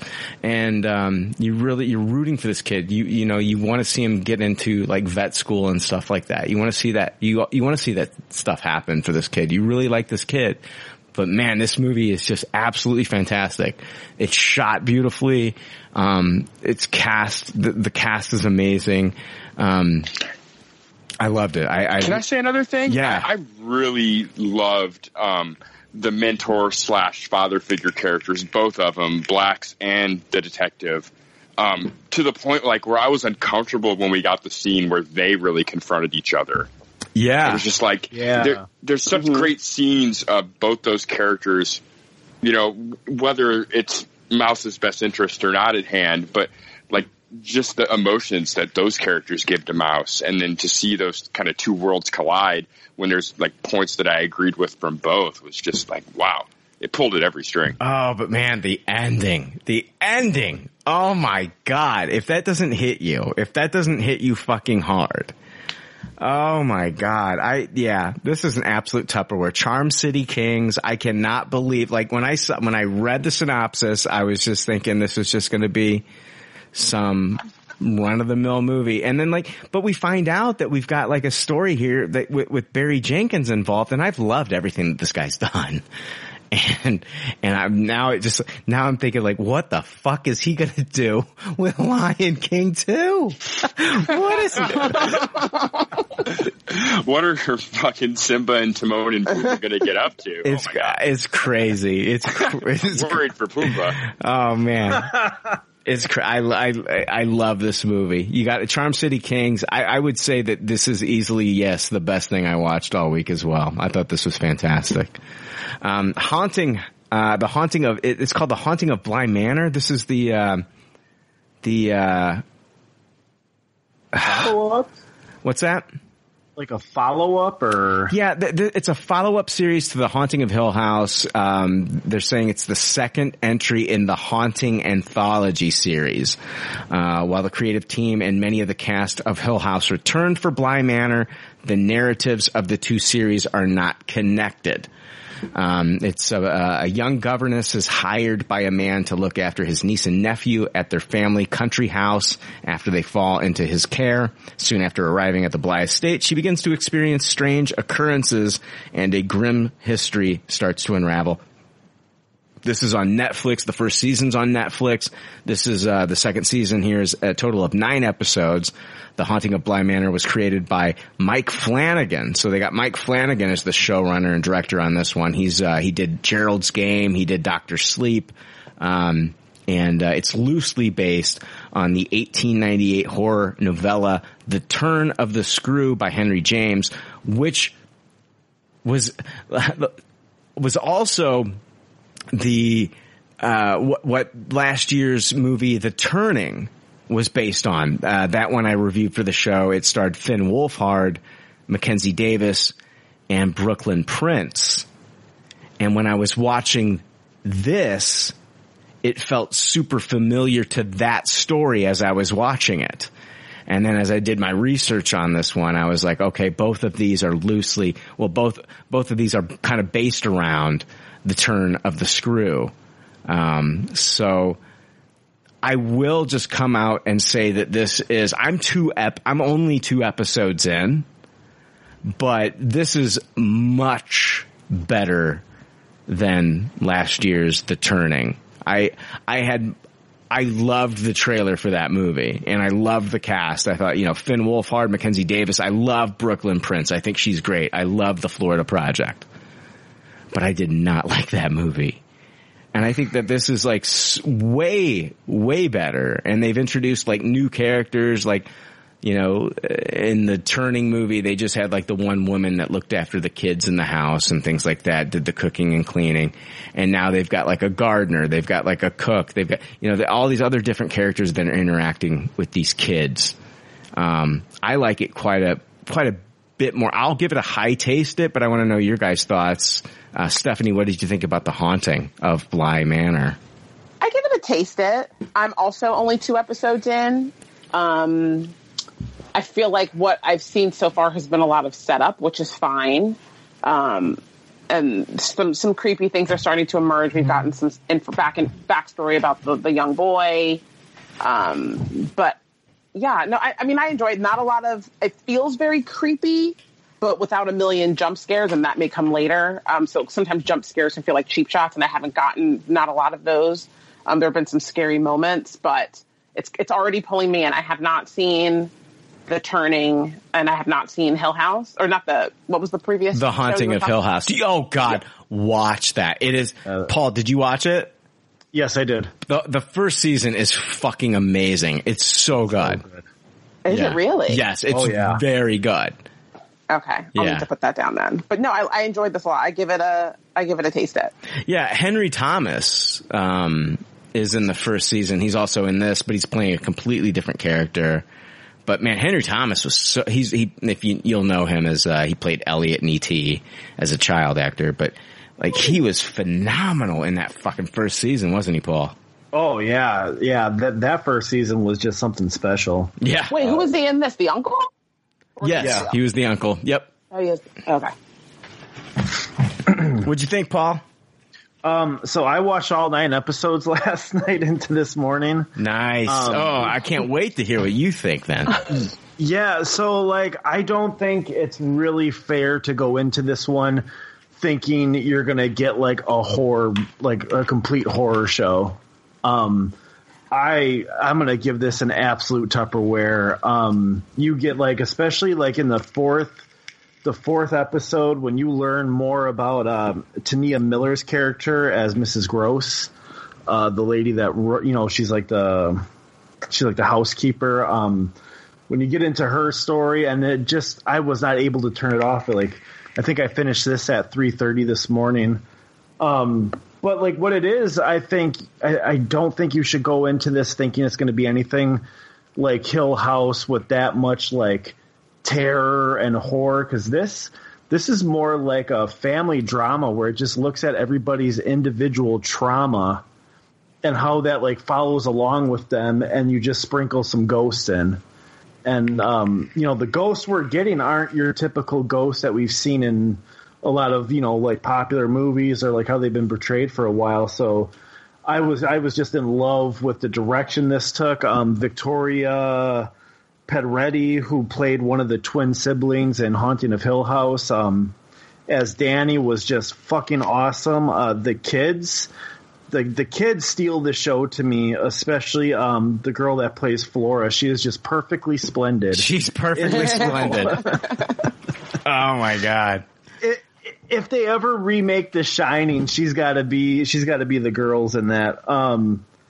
But yeah, I just had like, and of course, like I kind of eye rolled when he found out like the majority of this season was going to take place in the 80s, but it never hits you over the head with like, this is pure 80s nostalgia. Like, yeah, it doesn't. Like, I'm 2 episodes in, and like the only thing that's like pure 80s is like the hair, the clothes, and like the boy Miles in his room, he had a poster for Monster Squad, and like that was like, other than that, I haven't been like hit over the head with fuck that. Like this is not like Stranger Things where it's like the, you know, exactly, or It. Yeah, where it's like, yeah, exactly, yeah.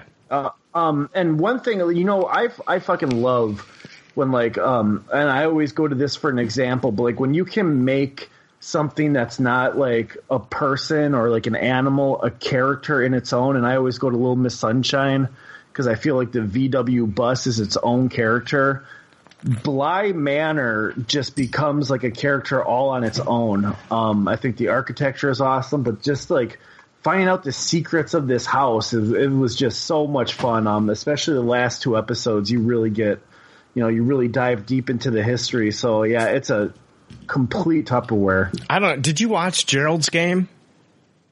Yes. I thought it was fantastic.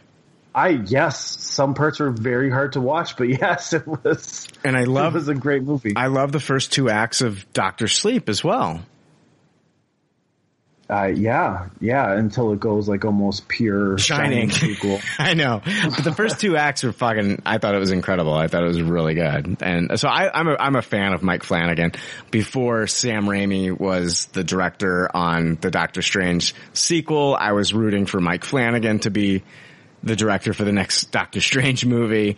He would have been great. Yeah, but we're getting Sam Raimi. I think that's going to be fantastic as well. But so yeah, dude, Paul, I cannot not listen to like your advice when it comes to these series. You've been dead on for me on a lot of things. Like, you told me, Brian, don't drop off Russian Doll. You gotta watch at least the first 3 episodes of Russian Doll. And I was like, all right, I'll get back on this fucking thing. Jesus Christ, Paul.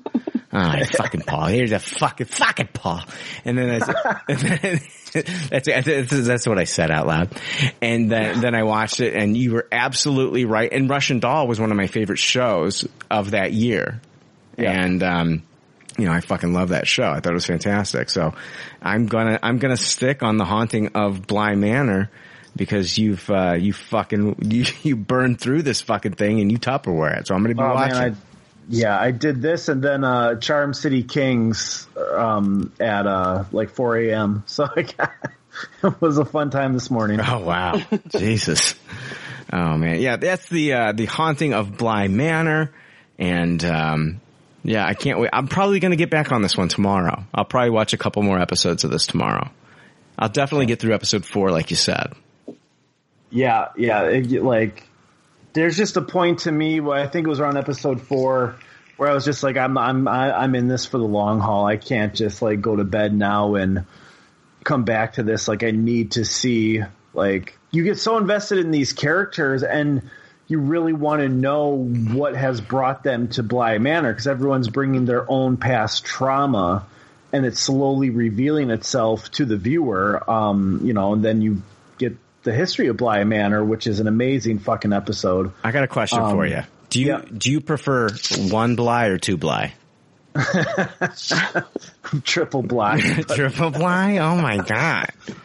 Who makes triple Bly? It's a hard commodity right now to find any triple Bly. It's a toilet paper joke. It's not a truck joke, so it didn't. I mean, I'm not reinventing the fucking wheel over here like Jake. Fucking Jake's gonna be. They make a King of Comedy sequel. Jake's gonna be in it. Oh yeah. We already filmed that pre-pandemic. Follow Jake on the road as he takes his act out there to the people. Oh man, yeah. Haunting of Bly Manor on Netflix. Check it out. Paul, did you have personal good pop, bad pop that you wanted to talk about this week? I watched Intelligence on the Peacock app with it's a show. It's created and written by Nick Mohammed, and Brian, you and I know him as Nate the Great on Ted Lasso. Yeah. And pretty much the synopsis of this show is almost identical to Ted Lasso, where we got David Schwimmer coming in to London to work with the NSA intelligence, and he's a fish out of water trying hard to, adapt, but he's kind of a dick. I give it a low taste it. Really? How many episodes did you watch on this one? I only watched 1 because after you watch 1, you gotta do Peacock Premium. Oh, okay. I'll hook you up. Which was the same with that error or that code 404, whatever. I'll hook you up. Yeah. I'll hook you up with my shit. And then, just for the parents out there, I kind of touched on this, but if your kids want something to do, and you don't want them just mindlessly watching, dumb shit, Where's Waldo? The first season is on Hulu, and the second season is completely free on Peacock. It is one of the best kid shows out there in a long time. My kids are hooked. They're learning something new. It's just a lot of fun. I was sitting down watching it with them and being like, Emmett, shut up. I want to see what like Outlaw is going to get up to. So it was a fun time. Tupperware, Where's Waldo? What do they ever? Oh man, wouldn't that be fucking crazy if they put Waldo in Bly Manor? The mystery of Whitebeard is upon us. Oh man, that'd be crazy. Hard to believe they took this long to like take Where's Waldo and make some kind of property out of it. Well, I mean, think about, and we know the reason why, but think about Calvin and Hobbes too. You got to think that these creators are very protective over their material. Definitely. Yeah, that makes a lot of sense. I can see why they would be. I really appreciate that with the Calvin and Hobbes. Oh, so do I. Yeah. Do you think? Okay, so the creator Calvin Hobbes, what's his name? I don't know. Bill Watterson. He dies. Do you think that the families they sell out? They fucking sell out. Oh yeah, you'll be able to pre-order the Hobbes animal the next day. Yeah. Yeah. Oh man. Get the limited edition at the funeral. Stephanie, did you have? You're fucked up, Jake. That's fucked up. I like it. Stephanie, did you have personal good pop, bad pop? Yeah, just one quick thing. Do you want me to say it now or wait? Just I never say it. It's I just wanted to know if you had it. You do. I did. And now we're moving on. How's that sound? That's a new feature of the show where I just like veto whatever the fuck you're trying to bring to the table. You know what I mean? It's like you come out here and you're showing me, oh yeah, I brought this fruit salad. I'm like, get the fuck out of here with that shit. Get the fuck out. You turn right the fuck around with that fucking bull. No, what do you got? So I just finished a podcast. It was one of the 30 for 30 podcasts. And I'm a big fan of podcasts that like give me random knowledge I wouldn't have otherwise known. And they had a series called Bloodlines. And it's about purebred horse racing. I know nothing about horse racing. I don't even think I've ever watched a horse race. What? But How did you find? What are you doing? You are like one of the most interesting people ever. Like, I know nothing about horse racing. Jake is Stephanie. Stephanie is a mystery. An enigma. Wrapped in a mystery. Wrapped in another enigma. It's so good. But it just talks about like this kind of not underbelly, I'm being a little dramatic, of like purebred horse racing, everything from like the corruption to the inbreeding, which causes there's like a big horse track in California that has been, that was under investigation because they felt the track itself was causing horses to be injured. They talked about how it like purebred horse racing traces back to two American like aristocratic families, the Vanderbilts and the Woodwards. Oh my God. Doesn't the name Vanderbilt sound pretentious? Oh, extremely. Oh, yeah. The Vanderbilts. Well, you can't say it any other way than that. You got to say it like Thurston Howell III from Gilligan's Island. The Vanderbilts. My head against the wall trying to lift my nose up saying it. Yeah, no shit. As soon as you say it, you smell like cheese and wine. It's ridiculous. Gonna have mojitos at the Vanderbilt. But it's just so good. What I didn't know, and I don't know anything about horse racing, but in order to in order to race in the Kentucky Derby, a horse has to be 3 years old. No younger, no older. I didn't know that. Strange fact. Random fact.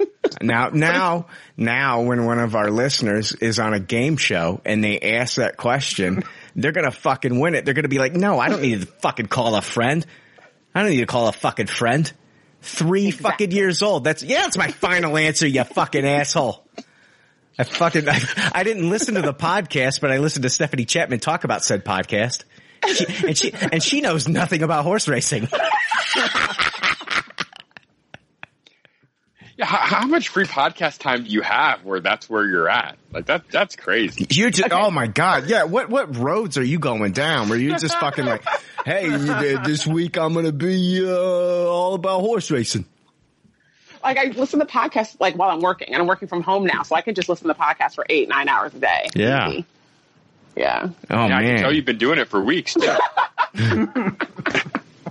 It's really good. What's it called? It's a 30 for 30. Is that It's a 3 episode series on the 30 for 30. It's called Bloodlines. Bloodlines? Okay. Yes. And they're worried about the end of the purebred horse racing sport. That it's going to come to an end soon, they think. Okay, I'm done. Oh, the humanity. Oh, man. Oh, my gosh, Stephanie. You never know what Stephanie's going to bring to the table. Yeah, that was wild. I'm glad you didn't put a stop to that. No, I'm glad that I opened that up and I was just like, holy shit. What the fuck? You should watch, if you want to watch a movie about horse racing, you should watch, Lean on Pete. It's a, A24 film. I think it might be on Amazon. I know it was on Canopy if you have Canopy. But yeah, it's called Lean on Pete. It's an A24 film. Steve Buscemi's in it. Ooh. Ooh. Yeah. Check it out, everybody. That was totally Vanderbilt too. The Vanderbilts. Thanks for the review, Vanderbilt. Yeah. There's the Kardashians and the Vanderbilts. And the Kennedys. Yeah, we're talking about Grey Poupon. Grey Poupon. A prestigious family, the Vanderbilts. It's not Jake earlier, it's not the Hatfields and the Vanderbilts. It's the Hatfields and the McCoys. You know what I mean? It's not the Vanderbilts. I'd watch that show too. The Hatfields and the Vanderbilts? Yeah, it's harder to root for someone in the Hatfield McCoy one. I could easily root against the Vanderbilts. Yeah, Jake's like, Team Hatfield, Team Hatfield! Get those pretentious fucks. Jake's wearing a t-shirt that says hashtag Team Hatfield. Oh yeah. Or like a fucking sleeves cut off shirt. Yeah. Oh man. Yeah. I watched a new anime, Jujutsu Kaisen. This is a new anime on Crunchyroll. 2 episodes have been dropped. They dropped the second episode today on the 10th. The time of recording. In a world where demons feed on unsuspecting humans, fragments of the legend. What are you giggling at, sir? In a world where demons. In a world where demons. It's like the total like 80s, 90s like fucking trailer guy. In a world. Yeah, sorry. The description caught me off guard. In a world where demons feed on unsuspecting humans, fragments of the legendary and feared demon Ryumen Sukuna were lost and scattered about. Should any demon consume Sukuna's body parts, the power they gain could destroy the world as we know it. Fortunately, there exists a mysterious school of Jujutsu sorcerers who exist to protect the precarious existence of the living from the undead. Yuji Itadori is a high schooler who spends his days visiting his bedridden grandfather. Although he looks like your average teenager, his immense physical strength is something to behold. Every sports club wants him to join, but Itadori would rather hang out with the school outcasts in the occult club. One day, the club manages to get their hands on a sealed curse object, but little do they know the terror they'll unleash when they break the seal. Jake, I know you watched the first episode. What'd you think about Jujutsu Kaisen? Yeah, this show is super ridiculous, but I liked it quite a lot. Like, it was lots of exposition and lots of setup, but still time to kind of get the flavor of the show and, what the occult club is going to be about and just kind of what kind of villain characters we're going to see throughout. This was a high tasted for me. I thought it was a lot of fun. It's not the polished, amazing storytelling that's like Demon Slayer or anything. It's a little bit on the goofy side, but it's a fun kind of goofy, and I would watch more of this. I think I found like my new anime that I'm going to be watching, every Sunday, as it drops on Crunchyroll with Jujutsu Kaisen. I had a lot of fun with this. And, I watched the first episode and I was just like, I gotta see where the second episode goes. And so I watched the second episode immediately after. And yeah, you've got this high school kid, Itadori, who basically, he's super physically strong, and finds himself with his occult club. His occult club is made up of a girl and this other guy, and they're being attacked by a curse. And the curse is it looks like a monster, but they call them curses. And it's basically consuming them. And the cursed object is a finger from this demon, Sukuna. And apparently there's 20 of these fingers that are out there, and they have to just... Yeah, I thought that was a funny reveal. Yeah. About the 20 fingers. 20 fingers, because he's got 4 hands. So yeah, the host initially assumes it's the toes. Yeah. And that's why there's 20 of them, but they're like, no, 4 hands. 4 hands. And so you can't destroy them, though. Like, there's a scene where they show a character trying to destroy one of the fingers, and it's kind of like watching like Lord of the Rings, where they, you got Gimli who tries to fucking destroy the ring, and it's indestructible. So their plan here is, the whole premise of this show basically is that they have to destroy these fingers to ultimately destroy Sukuna. Otherwise he still lives, and they don't want him to get to full strength, to come back at full strength. So they find out that Itadori he consumes this cursed object, the finger of Sukuna, takes on those powers, and Sukuna tries to take over him, like possess him, and Itadori can suppress this demon. He's powerful enough as a human to suppress this demon. We don't know why, but he can't.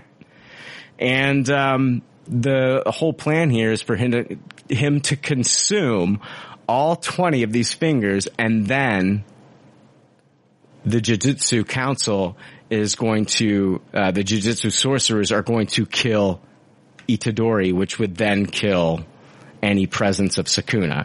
Is that complicated? It sounds complicated when I say it. Holy moly.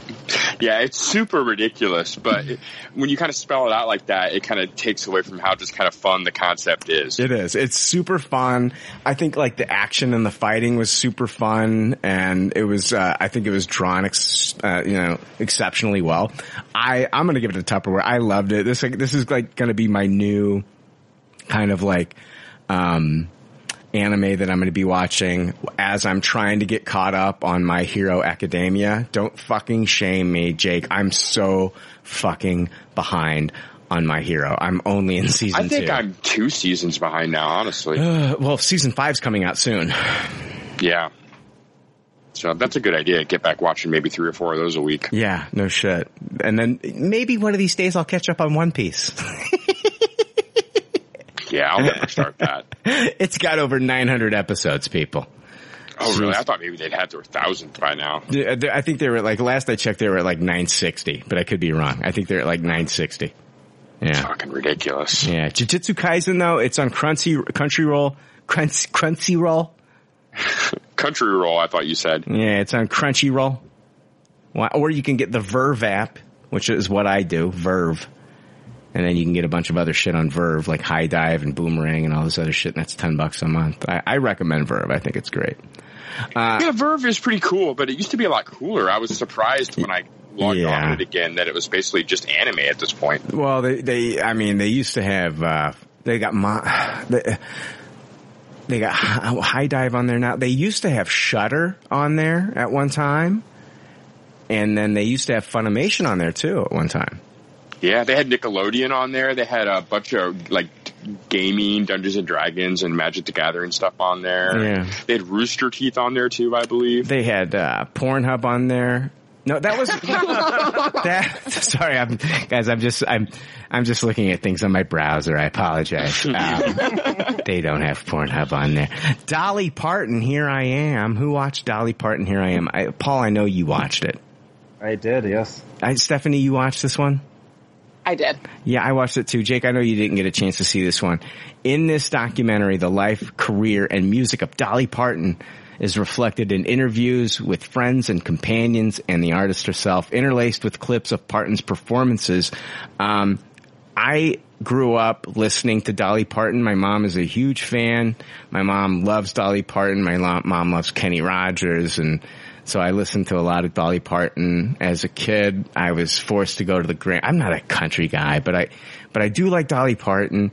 I was forced to go to the fucking Grand Ole Opry back in the day and shit. I hated it. It was like it was not for me. I fucking hated that shit. Doing the Texas two-step. Yeah, it's ridiculous. I couldn't stand it.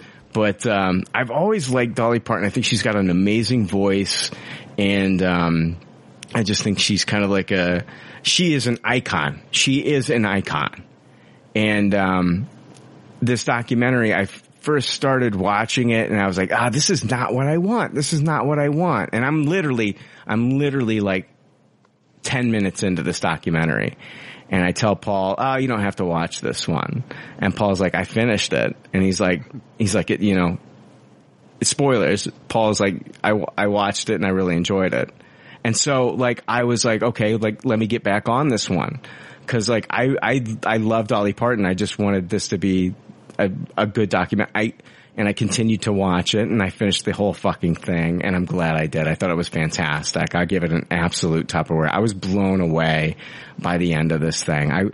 I really enjoyed this quite a bit. Paul, I want you to expound on kind of your thoughts on this too. Yeah, so I am the complete opposite way with from you with knowledge of Dolly Parton. I pretty much just know her as Dollywood.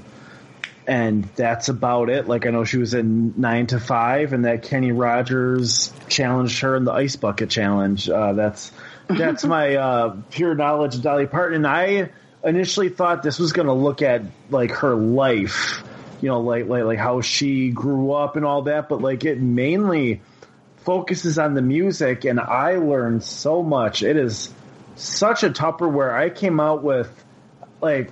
One thing that I do know about Dolly Parton, besides the Kenny Rogers thing, is that she donates a lot of money to like education programs in Tennessee and all that. So I've always respected her for that. But like, to really get inside of her brain and talk to the people that were there when she rose up, like, she is a fucking marketing machine. The way she marketed herself, like how she embraced the ditzy blonde role and just fucking owned it with it. And her concerts look more like their stand-up comedy routines mixed in with music. And just, the whole story of her pretty much telling Elvis to fuck off was fucking amazing. So yeah, it's a total Tupperware. I learned so much more about Dolly Parton. I came away with a whole new respect for the music that she's written, not only for herself, but for hundreds of artists out there. My mom is a big fan. I let my mom know that this is on Netflix. And, but as a kid, we used to watch Dolly Parton had like a variety show in the late 80s, mid 80s, late 80s. And I think it only lasted like one season, but we watched every episode, and I loved it. I thought it was, I loved it. It was a fun variety show, and I thought it was fantastic. So I was a big fan of hers with that. And I 9 to 5, I think it's a fantastic song. But like, I haven't listened to everything in her catalog, and like the song, the bridge song. Mm-hmm. Wow. Right? Like, how heavy is the bridge song? Well, like, yeah. And if you look at a lot of her songs back then, they were like, this was so fucking radical. Well, she was a feminist icon, one of the first feminist icons, as far as like in the music industry. And she was kind of doing it on the sly, but it was, in a way, it was very overt too. If you just listen to the lyrics, I think people just got caught up in her voice and the sound. Exactly. Yeah. Yeah. It was so good. It just like, and it was a couple other songs that they really dove into that like helped pioneer her as like, the face of feminism and all of that. So yeah, this is great. What'd you think, Stephanie? When we could pull you away from your fucking horse racing podcast, what'd you think of Dolly Parton? Here I Am. I thought it was really good. I give it a high taste it. As somebody who only knows Dolly Parton as, obviously she is an icon, but I know very little about her music. Like I know Jolene. We all just knew she just has big breasts. Huge. Huge. Yes. Huge.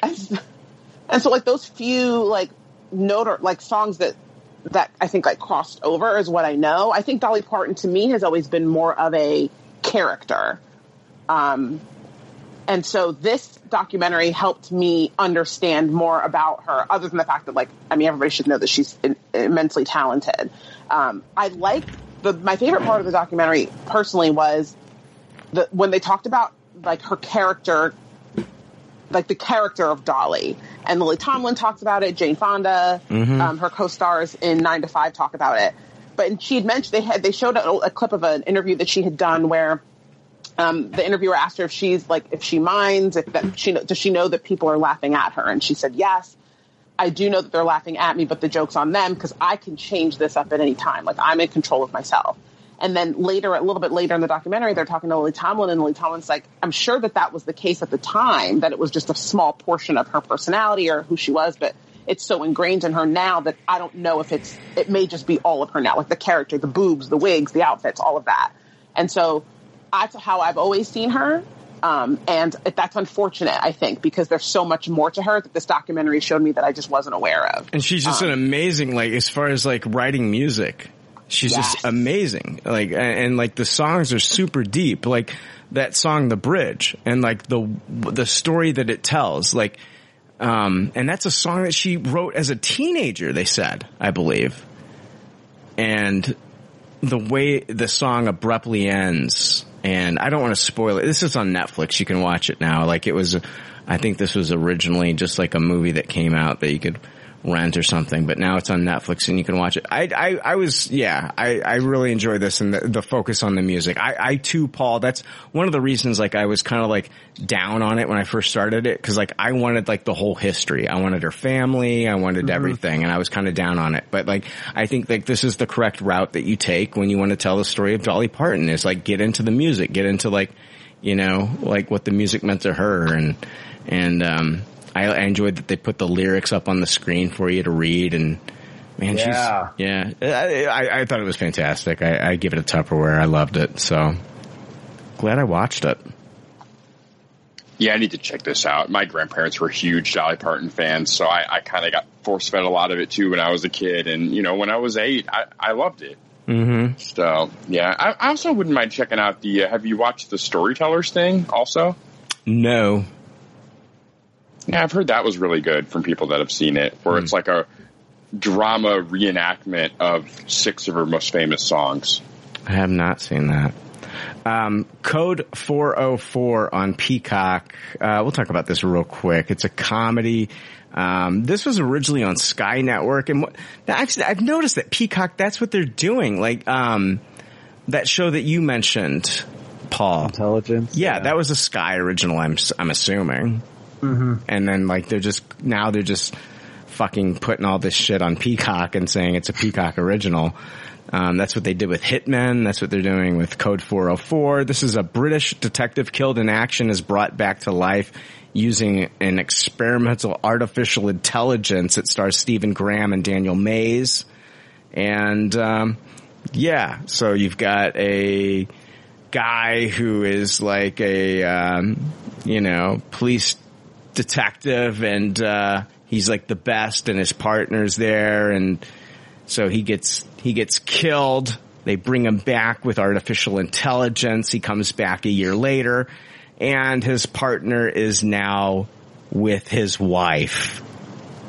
And it's a comedy, and I liked it enough. I'll just give it a taste. I don't know if it's something that I'm going to come back to, but I thought it was fine. And I love Stephen Graham, loved him in Taboo. I haven't seen him do comedy. Apparently he's done comedy with Daniel Mays before in another series, which I have not seen.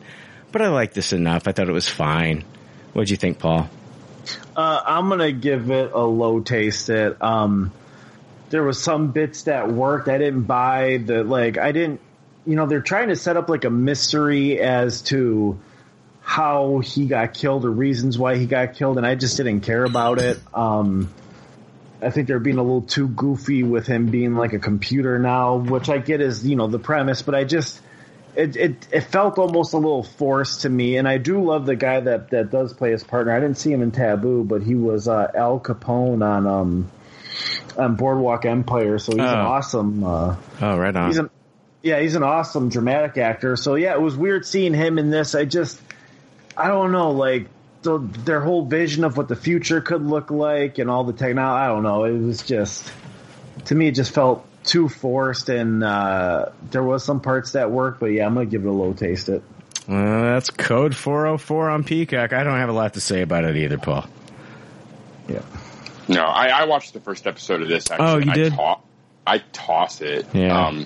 It didn't do anything for me. It was like exactly the same plot as like RoboCop, kind of. Yeah. Except there was like no humor, and it seems like there could easily be some humor to be mined here, but I just thought it wasn't quite over the top enough, or it just wasn't risky enough. It was just really silly and bad. I was confused by the end credits. I didn't know if that was just like stuff that was happening, or was that like... I think it's future episode stuff, but it was just very confusing as to like why they're showing us that in the end credits. Yeah, I was like, what the fuck is this? Yeah, they were just spoiling like future plot points. Like, we understand that you didn't like this first episode, but stick around. Yeah, I'm out on this. I'll never watch another episode of this again. Yeah. Yeah. I also low taste it. Oh, you saw it too? I did. No, it's okay. It's fine. Thanks for forgetting me. I appreciate it.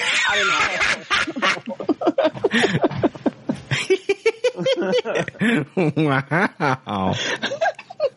Wow. Everyone's sneaking in with their Code 404 review. Fuck. This, kitty's got claws. Wow. Oh, wow. Oh man, yeah, it's definitely no horse racing documentary podcast. I'll tell you that much.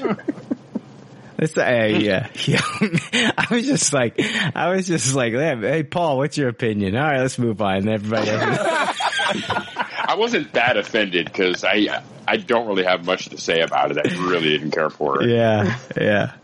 That's Code 404 on Peacock. I think I don't think anybody's going to be watching that based on our recommendation. Hubie Halloween. This is the Adam Sandler Netflix film.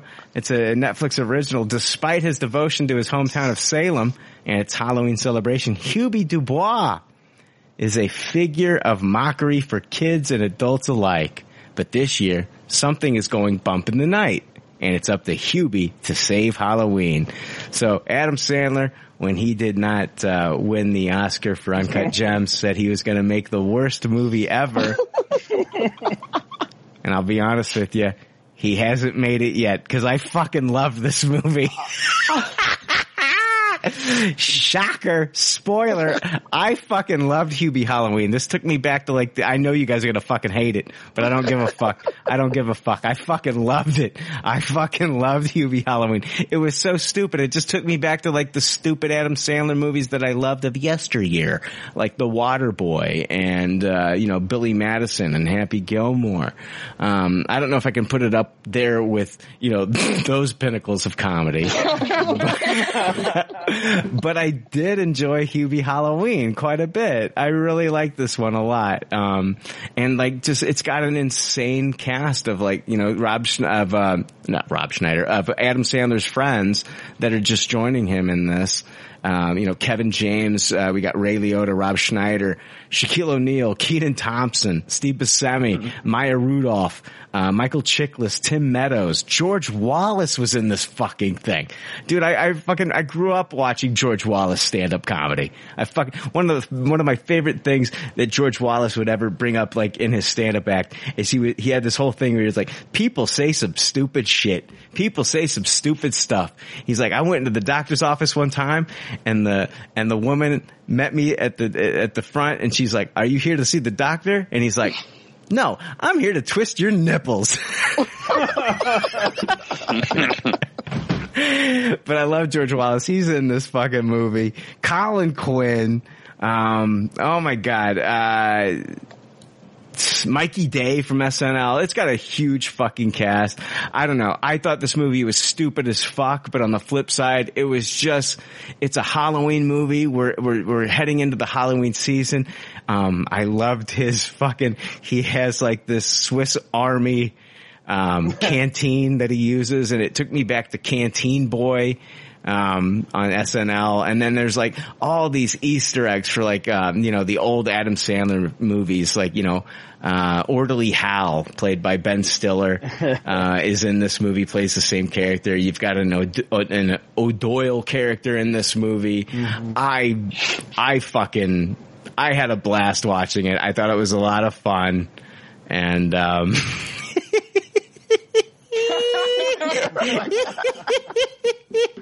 I can't wait to hear you guys hate it. Oh, no. Oh man, Jake, just tell me how much you hated this movie.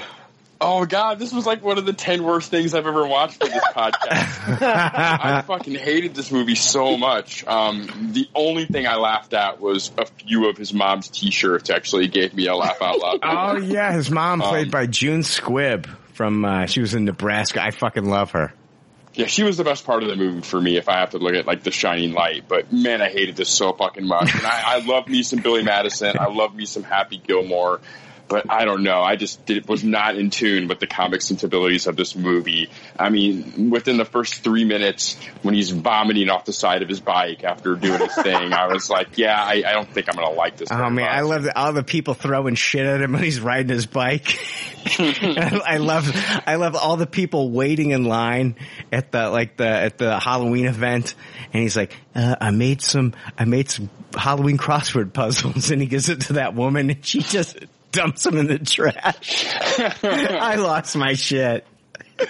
Yeah, I get it. It definitely was meant to be campy and it was meant to be cheesy, but it just didn't do anything for me. And it was super boring, super unfunny. I just couldn't stand this movie. What a waste of a bunch of good talent. Oh man. Oh, can't wait to watch this one again. Paul, I can't. I fucking loved it.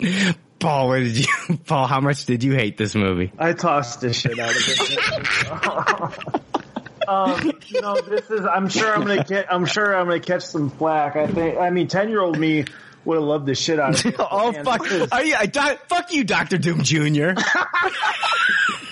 This has to be one of the most mean-spirited movies I have seen in such a long time. I could see if like the shit that this whole town was doing to Adam Sandler's Hubie. It's called Hubie Halloween, and you forgot the name of the main character. That's just trying to forget the right now.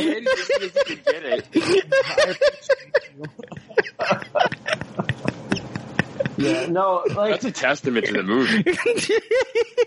Right now, it's like disappearing on my Netflix queue, just like fucking Marty McFly's siblings. That's why I fucking hate this shit. But no, like if the shit the town was doing to him wasn't played for laughs, I think I would have enjoyed this much more. And then, I'm sure I'm gonna get shit about this, but one of my biggest obstacles right now as a teacher is stopping bullying, and this just kind of almost sometimes made it funny to pick on someone that's different. And it was just, to me, it was just so mean-spirited. Not a lot of funny shit for me. So yeah, I just tossed the fuck out of it. Oh, Stephanie, how much did you hate this movie? This movie was hot garbage. So bad. Like, I don't know who keeps letting Adam Sandler make movies. I just don't think I understand. This was so bad. It was so dumb. This is a return to form. Oh my God.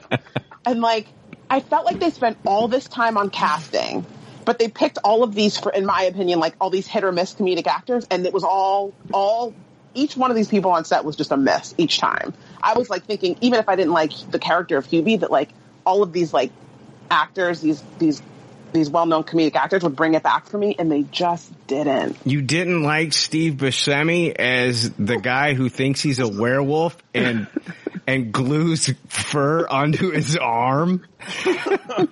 Do you know how ridiculous that sounds? That's what makes it so fucking great. It's so dumb. Okay, Shaq's voice was kind of funny. I will give it that. When you see Shaq talking like a girl, or I mean, like as a real different voice, I thought that part was funny. I thought Ray Liotta made the most of it when it came to acting. Like, I didn't enjoy his character, but it definitely seemed like he was maybe acting a bit. Oh, this is the best thing he's done since Goodfellas. You're so full. I mean, that may be true as well. Come on, dude. Let's not forget about Operation Dumbo Drop. Yeah, best thing since Unlawful Entry. Oh, man. Turbulence. What was that? Was that No Escape? Do you remember No Escape? Was it called No Escape? I do. Yeah. Yeah. Oh, yeah. I Kenan Thompson. I love this movie. Guy can answer a phone. Oh.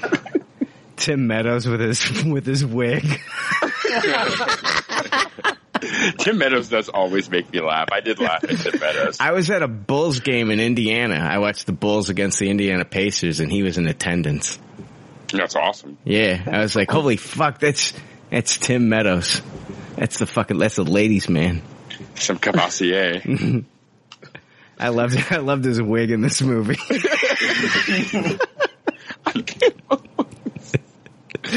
I kept hitting the button on the Apple TV to see how much longer of this movie there was going to be. Yeah, oh, man. It was the only thing this week I did that with, where I was like, okay, 20 more minutes. And then it felt like 20 minutes went by and I hit the button again. It was like 15 more minutes.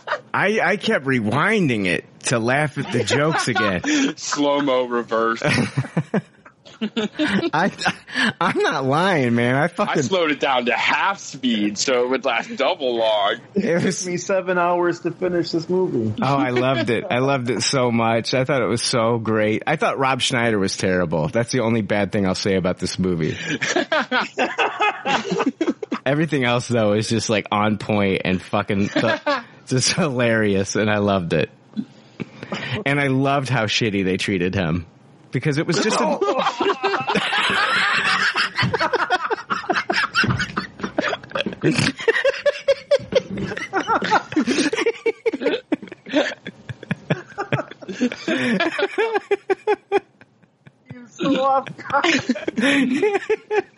Oh, man.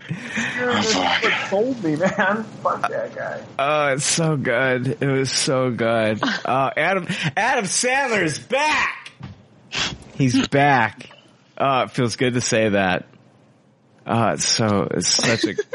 Man, I like some dumb Adam Sandler movies too. Like, I love me some Little Nicky. Oh, yeah. Did you watch the SNL where they had like the Sandler family reunion? Yeah. No, I don't think I've seen that. They did the Sandler family reunion and Adam shows up and like all of his family they're accusing him of all of his movies being stolen from like their personalities, and he's got Pete Davidson is dressed like Little Nicky and he talks exactly like Little Nicky, and he's got like a family member that talks just like the Water Boy, and then he's got like the Happy Gilmore fucking like brothers. They're like, and they're all talking like that. It's so funny, dude. That's pretty good. I'll have to check that out. Yeah, it's probably fucking on YouTube. Oh shit, Peacock's got every episode of SNL now. I know, isn't that crazy? It is crazy. It's fun.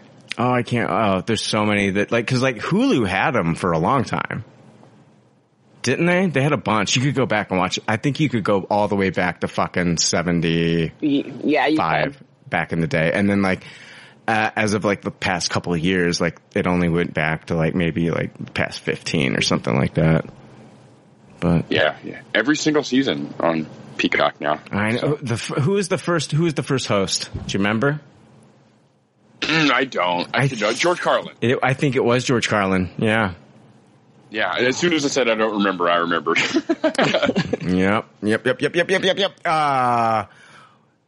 what are we doing? Oh, this is a show that we do every week.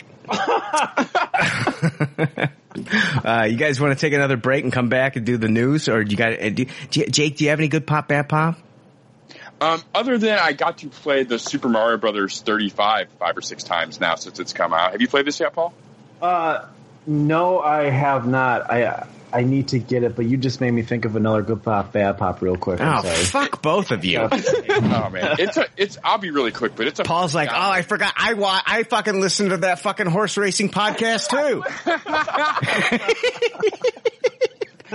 I listened to a 30 on 30 about lacrosse. I was going to say cricket about this. Yeah. Darts in England. Super Mario Bros. 35 though is a free download if you have Nintendo Switch and you're subscribed to online. Wait, it's only free? It's free. It costs $0.00. You can download it right now as long as you already pay for the online, which is $2 a month, I believe. Yeah. Hey Jake, let me throw this out to you. How ironic would this be? A fucking Southern father spanking his kid with a Nintendo Switch. Oh, yeah. What if he owned a bunch of the Nintendo Switches and he made his kid go pick out which one that he was going to beat his own kid with? Grab me a Switch, boy. And then, brings out the Nintendo. Brings out the Animal Crossing design one. I'm going to cross this over your ass, boy. That's what the father would say before DCFS rolls up. I'm sorry, Jake. It would make a decent paddle. It's definitely shaped that way. Like, you could apply it in that way for easily. Whoa, dude. Are we getting a little look into the bedroom action, Jake? What's going on here, buddy? Jake does what Nintendo don't. Oh, that caught me off guard. That's funny though. Hey, it's no fucking truck joke. It's no fucking truck joke. Decent. You got one fucking listener still reeling from that thing. Anyway, go ahead, Jake. I'm sorry. But yeah, it's just like the Tetris 99. You play 35 people are playing Super Mario Brothers 1 at the same time, and it is intense. Every time you kill an enemy, that enemy you kill goes to someone else's screen. And so the level is exactly like original Super Mario Brothers, except all the enemies that come from everyone else are like gray, like shadow enemies, basically. And you can't use your muscle memory from playing this game a million times because those enemies can just pop up whenever. And it's to the point where you can be on different levels at the same time. Like if someone uses the warp zone and goes to World 4, they'll be at a completely different level. But everything you kill still goes somewhere. So if you kill a Bowser, you could be in an underwater level, and all of a sudden, like a shadow Bowser shows up in the underwater level shooting fireballs at you. And it's just wild to see all the different things that can happen on the levels, just depending on what the other players are sending to you and what level they are on. So it's a lot of fun. I've played it like 5 or 6 times. I've gotten second place multiple times now. Still can't bag that first place, but I gotta get it. Oh, that's awesome, man. That sounds fun as shit. That's like Super Mario Battle Royale. Yeah, it's so intense. That's exactly what it is. Like, I turned to Michelle, I was like, you want to play? And she's like, no, not after watching that. She's like, it definitely gets intense. She's like, are you still going to spank me with that thing later? Sorry, Jake, I had to say it. No, it's funny. But I can't believe I stepped into that. I handed you the Switch for a moment there. Jesus.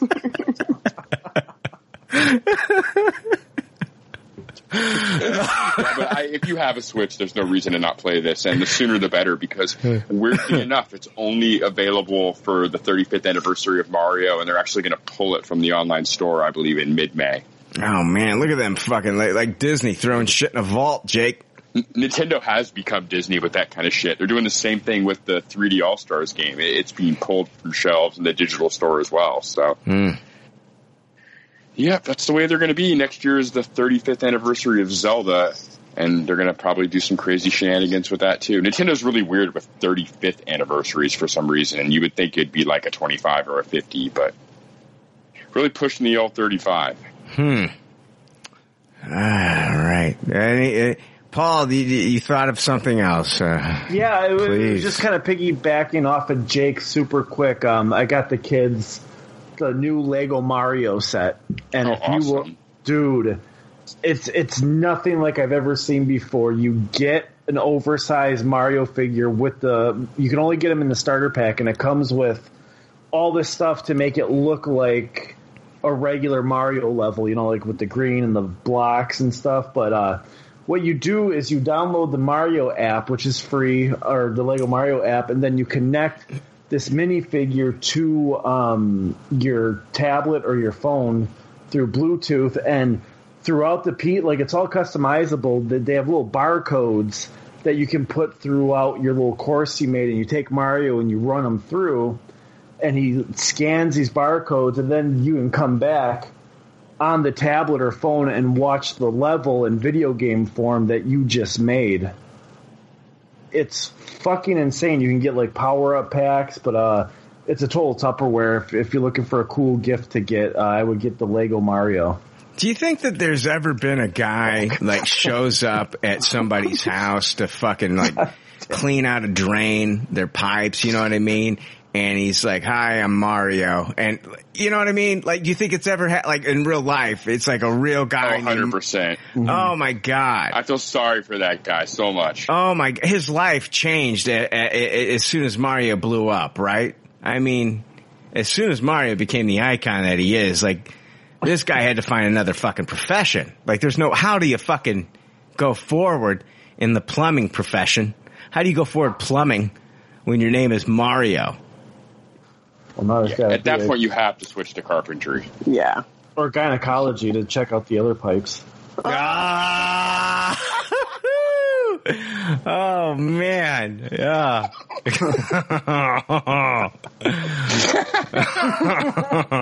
I'm the Vanderbilt laugh. The Vanderbilts. Let me look at your vagina, Mrs. Vanderbilt. Oh my gosh. Yeah. Oh my gosh. That was funny, Paul. Thank you. Maybe I can open for Jake. You got the gate, Paul. Oh, yes. Oh my god, I love it. I love it. You guys are just the kings of comedy.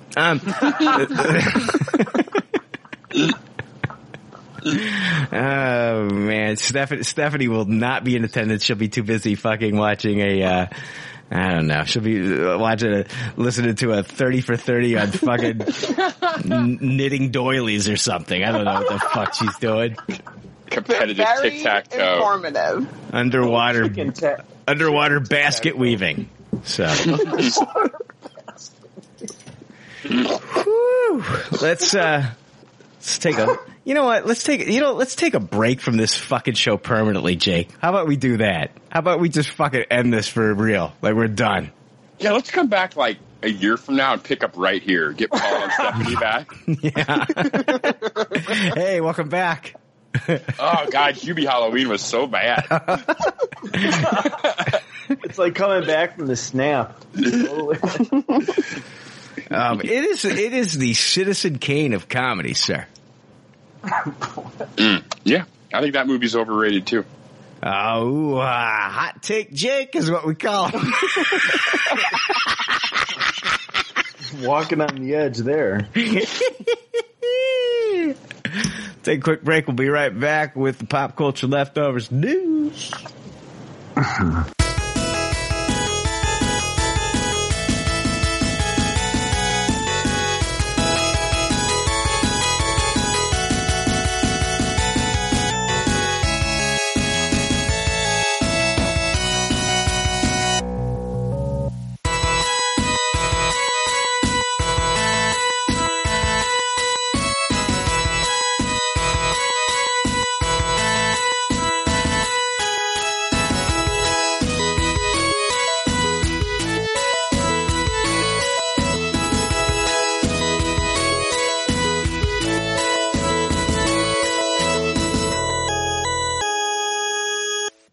Hey, welcome back. It's now time for the Pop Culture Leftovers news.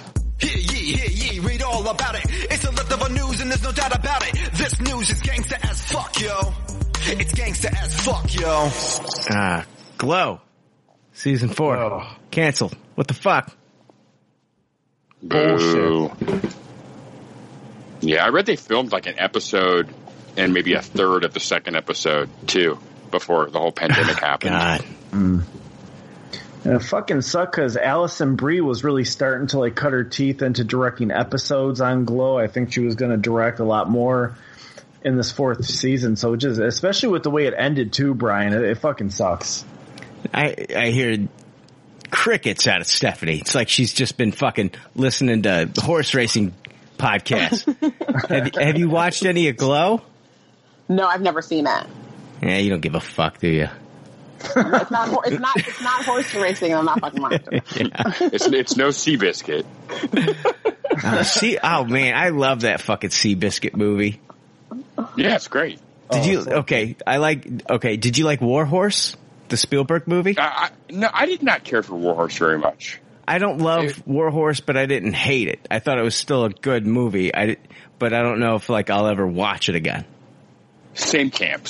I wasn't like disgusted by watching it, but it seemed pretty needless. Oh my God. Do you remember the Black Beauty movie when we were kids, Jake? Oh, of course. I fucking love that movie, dude. Yeah, there was this fucking movie about like 2 kids. I want to say Into the Wild West or something. And I just got to shut up because I can't explain it anymore. Oh my God. It involves like a white horse. I don't know. Oh God. I feel like movies about horses that are like the central character is like a horse. They're always so sad because something always happens to the horse. Horses are like the one animal that like have been involved in war. It's like hard to watch because I feel like horses are always collateral damage. Yeah, horses always get fucked up in like westerns. They always get shot. Yeah. Arrows. They get fucked up in Braveheart. Yeah. Fucking Andre the Giant body slammed one in WrestleMania 4.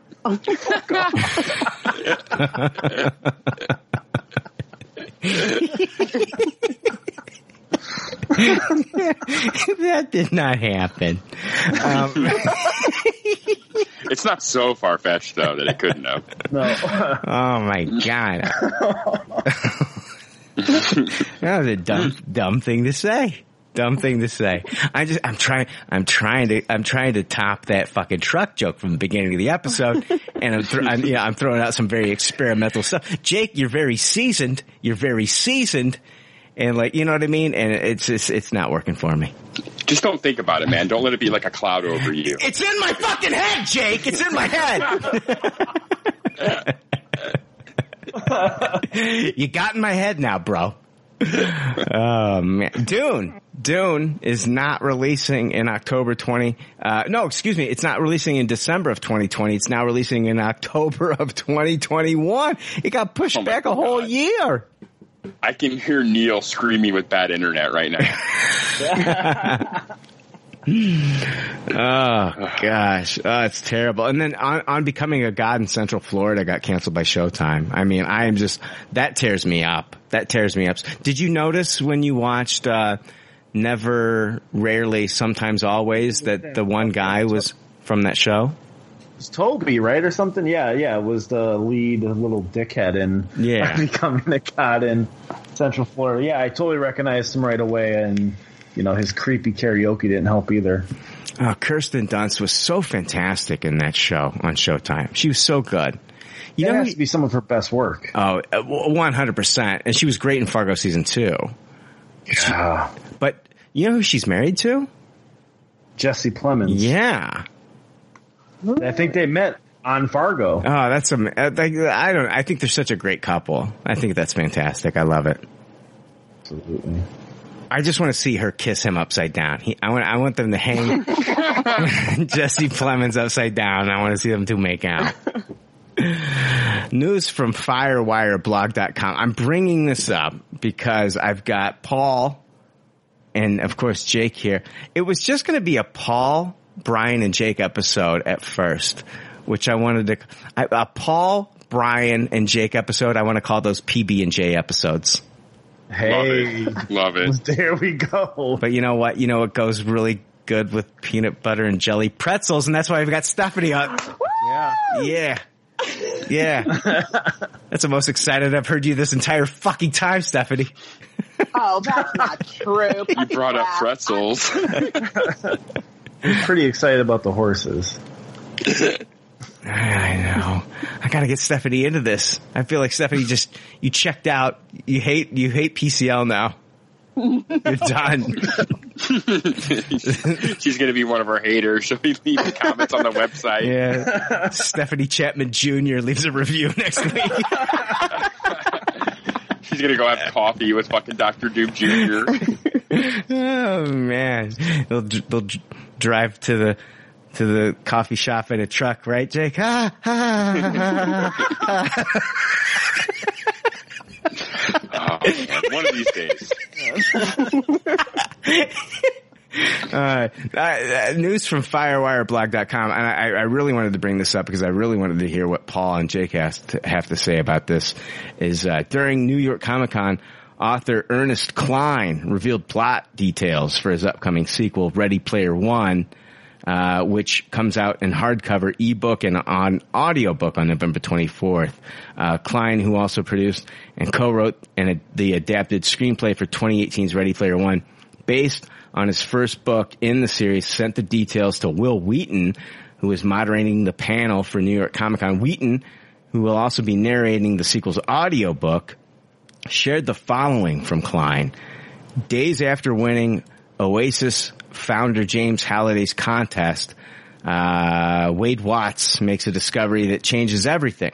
Hidden within Halliday's vaults, waiting for his heir to find, lies a technological advancement that will once again change the world and make the Oasis 1,000 times more wondrous and addictive than even Wade dreamed possible. With it comes a new riddle and a new quest, a last Easter egg from Halliday, hinting at a mysterious prize, and an unexpected, impossibly powerful, and dangerous new rival awaits, one who'll kill millions to get what he wants. Wade's life and the future of the Oasis are again at stake, but this time the fate of humanity also hangs in the balance. Lovingly nostalgic and wildly original as only Ernest Cline could conceive it, Ready Player 2 takes us on another imaginative, fun, action-packed adventure through his beloved virtual universe and jolts us thrillingly into the future once again. Jake, Paul, I don't want to leave you out, Stephanie, if you're a big fan of Ready Player One. I apologize, I don't know. But no, you're fine. What did you guys see this announcement? Are you excited? Yeah, I'm, Ready Player One was one of my favorite books of last decade. Fantastic book. Not so big of a fan of the movie, but still love the book. But I'm not all that excited for the sequel. I will be there the day it comes out, and I will listen to the Will Wheaton audiobook. He did the first one as well, and it was really excellent. I will definitely be checking it out because I love the first one so much. But I feel like his second book, Armada, was kind of a big flop. And so for the third book, we're going back to Ready Player One. And I don't think it was ever meant to be a franchise. I think he's kind of riding the coattails of the popularity of the first book and just going back to that world again to make a buck. And it definitely feels like hearing these plot details, it's really rehashy. It doesn't seem like it's anything that different than what happened in the first one. I mean, maybe I'll be proven wrong and I'll love this thing and they're just not really spoiling any of the big details, but it's more riddles, probably more classic 80s nostalgia, more classic video game nostalgia. It doesn't feel like they're reinventing the wheel, which is unfortunate because one of the reasons I like the first book so much is even though it uses so many elements from pop culture things we know, it just felt wholly like a really cool original story. Paul. Yeah, I'm going to echo a lot of what Jake said. I mean, I've already pre-ordered it on Audible, so I'm going to listen to it the day it drops, so they got me hook, line, and sinker either way. I did not hear that whole synopsis. The only thing I read was just that there's a new Easter egg that's in his vault and Wade has to find it. But hearing the whole synopsis, I definitely got a little turned off by the whole, like, the fate of millions and, like, mankind hang in the balance. Like, I like What I like about Ready Player One is it was kind of low stakes with, when it came to people dying and stuff like that. So I don't like I'm not too keen on, the whole world being at stake. Oh, I love it when the whole world gets ready to die. Yeah, did you love it in Suicide Squad? I loved it. I was hoping that in Die Hard, when the Nakatomi Plaza building blew up, that it would kill everyone in the world. I mean, that's what Die Hard 2 is for. I mean, yeah. I mean, but I wanted them to, fit that into the first movie. When Alan Rickman fell, I wanted them to implant a bomb into him and him just fucking nuke everybody in that fucking in LA. That'd have been incredible. No, I don't know. Yeah. I never read the book. I've heard mixed reviews on the book. But I enjoyed the movie quite a bit. And I think it's because I watched it in IMAX and it was just a blast to watch it in IMAX. It was visually spectacular in my opinion.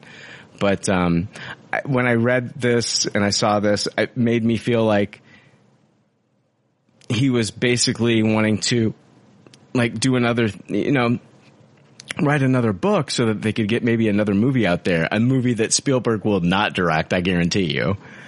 Oh, 100% no. It'll be somebody else. They'll get somebody else to direct this thing. But, it felt like a cash grab when I read this article. Yeah. I don't think he ever intended this to be a whole universe and mythology and series of books. And I'm afraid that he may just keep going back to this well anytime. He'll do another book that's a flop after this, and it'll be Ready Player 3. So, yeah. I'm very ho-hum on this. Yeah. Stephanie, I don't want to leave you out. I've never read the book or seen the film, so you're not leaving me out. I can't contribute. Oh, I'm so glad that I didn't leave you out. So glad that you were a part of this. I was patiently waiting. Patiently waiting for your turn, and then you dazzle us with your. You know what? I left you out before when we were talking about that one, whatever the fuck, code 404. When we were talking about Flexoff 454 or whatever the fuck. Isn't that the joint cream that fucking Joe Montana? Or was it Joe Namath? I can't remember. Was it Joe Namath? Was it Namath? Yeah. Joe Namath is Flexoff 454. And you rub it on your body and it's supposed to relieve your joint pain. I got nothing here. No truck joke. Oh man. Jake. I'm waiting for you to bring up later on. Jake is just you're gonna fucking finish it off with a monster truck joke, and it's just monster truck joke? A monster truck joke. Yeah, how could you make the truck joke even better? And you're like, oh, fucking, you Bigfoot gravedigger motherfucker, monster truck. Truckosaurus Rex. And that's like a mic drop and you end your set. You're done. Truckosaurus Rex. And you just walk off the stage and everybody's like cheering, and then you come back out one more time. You come back out doing a fist bump with a Hot Wheels truck. Back on stage. Oh, hell yeah. Man. I'm just thinking, why did I pay to see Jake do this? This is stupid. Man, you know what's crazy at my job right now? They're playing Supermarket Sweep is coming back next Sunday, the Leslie Jones one. Yeah. And they actually play Supermarket Sweep commercials at my grocery store job right now where I'm working. And it comes in louder than anything else. Like the announcements that you page, the music that we normally play. It's just all of a sudden this giant Supermarket Sweep ad comes on. And it's hilarious to see the customers react to it. It's a giant unified what the fuck is going on. And the music in the background is Salt and Peppa's Push It for this commercial. What? So that's hilarious too, because normally we're playing some fucking James Taylor elevator music bullshit, and then all of a sudden it's bum bum bum bum bum Supermarket Sweep. I like how this ties in. how this tied into your truck joke for some reason. I didn't know when to bring this up, but I had to. It's so ridiculous. It's been the last 2 days I've worked, and I assume it's going to happen until the 18th. Oh, and man. It's just bizarro town every time it happens. I kind of want to just like take a fucking like folding chair and camp out at your work and wait for it to play. Oh, man. The commercial actually says, you better check yourself before you wreck yourself. I'm like, oh, my God. Oh, my gosh. I thought it was going to be on like Netflix, but I think it's like on ABC. Yeah, it's on a major network. I can guarantee it's on ABC. I hear about it every hour. Yeah, it'll be on Hulu, though. For sure. Yeah. I'm so excited. Oh, I'll be watching. I will be watching as well. You bet your fucking ass I'm going to be watching it.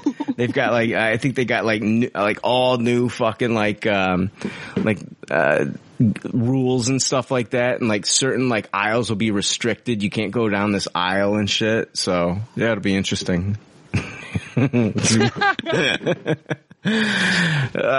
the fuck? Comicbook.com had an article. Amazon may be adding some unexpected nudity to Middle-earth in its upcoming Lord of the Rings television series. Did you guys see this shit? Man, what a Game of Thrones fight. Stay away from that Lord of the Rings show. The massive project resumed filming in New Zealand in September after a pandemic-induced halt. Now a casting call has gone out for various actors, including those, quote, comfortable with nudity. The casting call from the BGT talent agency caught the eye of, I know Jake right now is like thinking like, how can I turn BGT into something that talks about penises? Big goddamn, I can't, what's a dick word for T? Testes. Big goddamn testes talent agency. You did it, Jake. I thought you were going to say big goddamn truck, but anyway. I almost did. I'm not going to lie. BGT talent agency caught the eye of the Lord of the Rings fan site, theonering.net. It reads, comfortable with nudity up to $500 per day. Use reference nude. we one cock ring to rule them all. We need nude people based in Auckland, age 18 plus, all shapes and sizes. Intimacy guidelines will always be followed on set. The production also has an intimacy coordinator on its team, suggesting the series could include sex scenes. This listing has some fans worrying that the Amazon show may be taking inspiration from HBO's hit fantasy series Game of Thrones, which never shied away from sexual content. That fit in with George R.R. Martin's lurid, dark, low fantasy world. It'd be less at home in the high fantasy of J.R.R. Tolkien's Middle-earth. Fans likely won't know for sure until the series finally debuts. So yeah, boom, Hobbit's fucking. I want to see Tom Bombadil's Bomba Dick. You know what I mean? Bob and Dick. Yeah. Bilbo Baggins. Oh man, this is gonna enrage so many fucking people. I'm kind of for it now. I really was never all that excited for the Lord of the Rings show, but now that I know it's gonna flame Lord of the Rings fans with all this fucking torrid sex shit, damn, bring it on. I feel like once his son Christopher Tolkien died, like people at Amazon were texting each other like nudity, yes, nudity. I love all shapes and all sizes, man. We need hobbits, we need elves, we need giants. Oh god, giant dicks, giant penises. Yeah, let's finally see how the Uruk-hai get made, y'all. It's lots of fucking. Yeah, the white hand of Sauron is fucking cum on their faces. How do you think he became Gandalf the White, Brian? All that cum. so much semen, dude. Man, when Balrogs come, dude, you never get that out of your robes. Bringing the ball back in Balrog, am I right? Damn, I'm all in on the Lord of the Rings show now, dude. Oh man, I am so there. I cannot wait. I can't wait.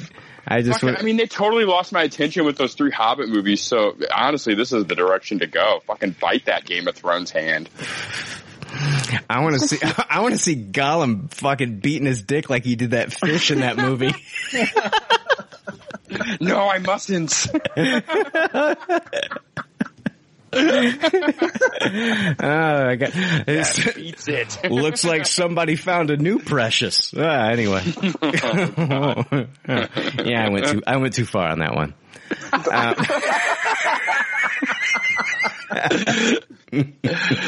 Oh my God. Oh man. News from Dark Horizons. I fucking love this news. Sylvester Stallone will reprise his iconic role of John Rambo, albeit in voice form only, for an upgraded Ultimate Edition version of the video game Mortal Kombat 11, arriving in stores next month.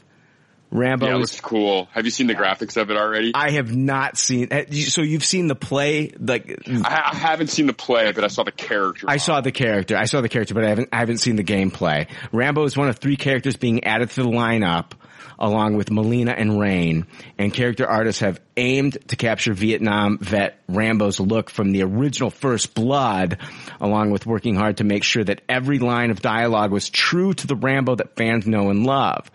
The 3 new characters are part of Combat Pack 2, which is included with the Ultimate Edition alongside the Aftermath DLC and the earlier Combat Pack with characters like RoboCop, T-800, Joker, and Spawn joining the various Mortal Kombat characters on the roster. John fucking Rambo in Mortal Kombat? Are you with the knife? Are you kidding me? I can't wait to see his fatalities. They always have alternate costumes too, so it'd be cool if they I know what they've shown us is the First Blood Rambo, but I think it'd be cool to have Farmer Rambo too. Just throw those in as like the variant costumes. Dude, one of the fatalities better be him pulling out that bow and then fucking blowing somebody up like he did in fucking Rambo 2. Oh yeah, with the fucking scream. Oh my God. Paul. Rambo in a fucking Mortal Kombat game? Dude, it's fucking awesome. You can have Rambo versus fucking Terminator now. Oh my God. Rambo versus RoboCop. Fuck yeah, man.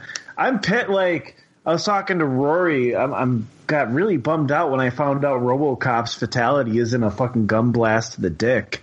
Oh, that's bullshit, dude. Right? They fucking had it. That shit wrote itself. But, no, I'm so excited. I'm a little more confused that Melina and Rain are fucking DLC right now. I'm surprised they weren't included in the main roster. They're like almost OG characters. They are. Yeah. I don't think they've really used Melina since 3. I think she kind of bit the dust. Oh, I'm not gonna lecture you on Mortal Kombat lore and canon, but I think she's been missing for like 7-8 games. Oh, okay, well that makes. I'm not going to, but I just did. Well, I just did. The whys and the huzzows, you know. Get into my Mortal Kombat truck.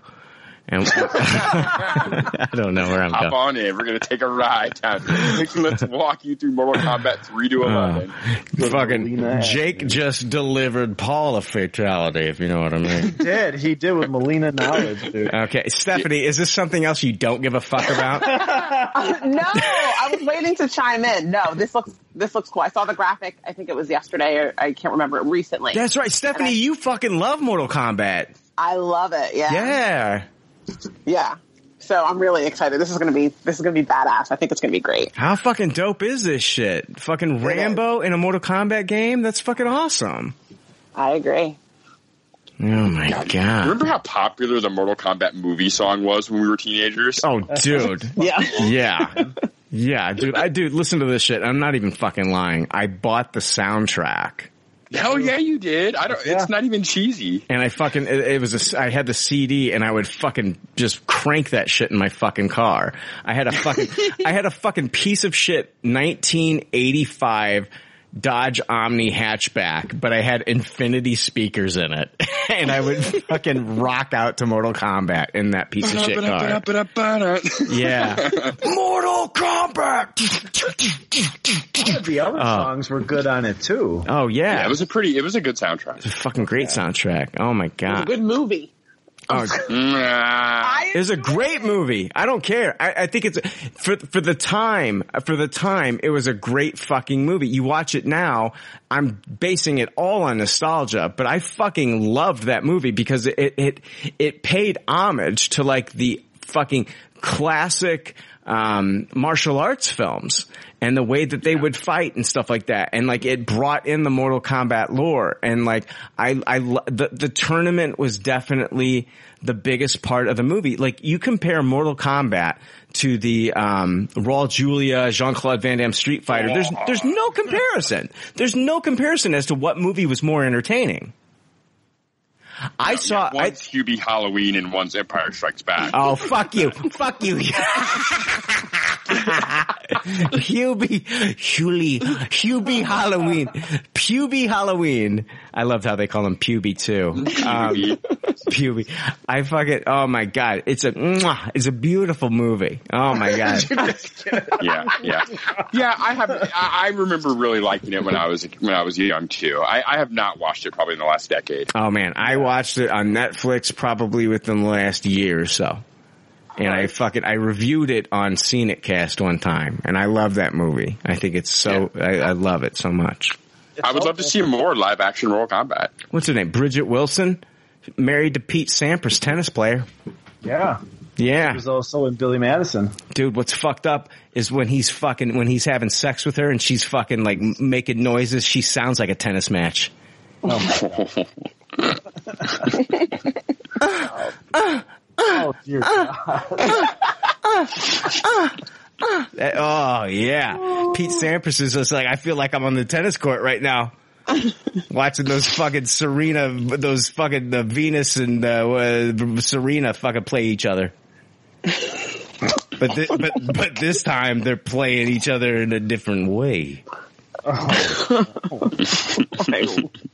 In a sexual way. I just had to clarify that. Yeah. With Nintendo Switches?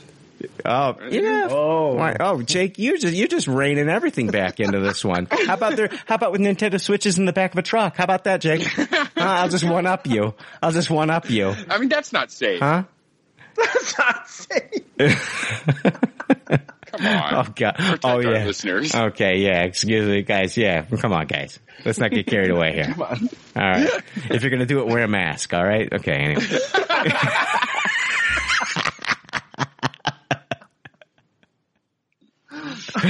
Marvel news. Am I going to play the bumper? I'll play the fucking bumper. Here we go.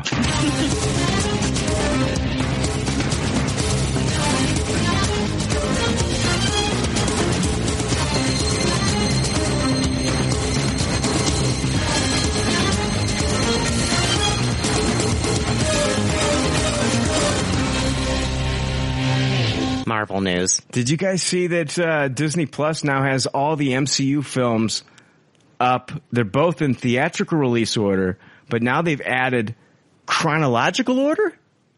Oh. So you can watch them in chronological order. So now instead of watching like Iron Man #1 in theatrical release order, you can watch it in chronological order, and it starts off with Captain America: The First Avenger.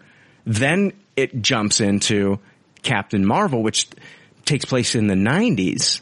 Yeah. And then it goes into Iron Man. And what's even odder is that instead of I think Thor... I'm looking at it right now. Thor: The Dark World comes out of order. So I guess they're saying Thor: The Dark... Is it Thor: The Dark World and Iron Man 3? Yeah, it goes First Avenger, Captain Marvel, Iron Man 2, Thor, Avengers movie, Thor: The Dark World, and then Iron Man 3. Because it was get flip-flopped. But the release date was actually Iron Man 3 and then Thor: The Dark World in November of that year. Yeah, correct. But so I guess in chronological order, Thor: The Dark World happens before Iron Man 3. Yeah, so you can watch them in chronological order now on Disney Plus. Yeah, it's really neat. You get both Guardians movies back to back when you watch them that way. Yeah, because that's how it happened in the movies. Yeah. I think that's interesting. Do you guys plan on doing? I actually am planning on doing an MCU rewatch here within the next month or two, and I think that this might be how I want to watch it now. Now that they've presented it this way, I think I'm going to stick to release date. I'm a stickler for that. It brings back more memories that way. Nothing against this way, and I'll be interested to see if you notice anything like canon wise because of watching it this way. Look at Mr. Missionary position over here. Come on, Jake, mix it up, man.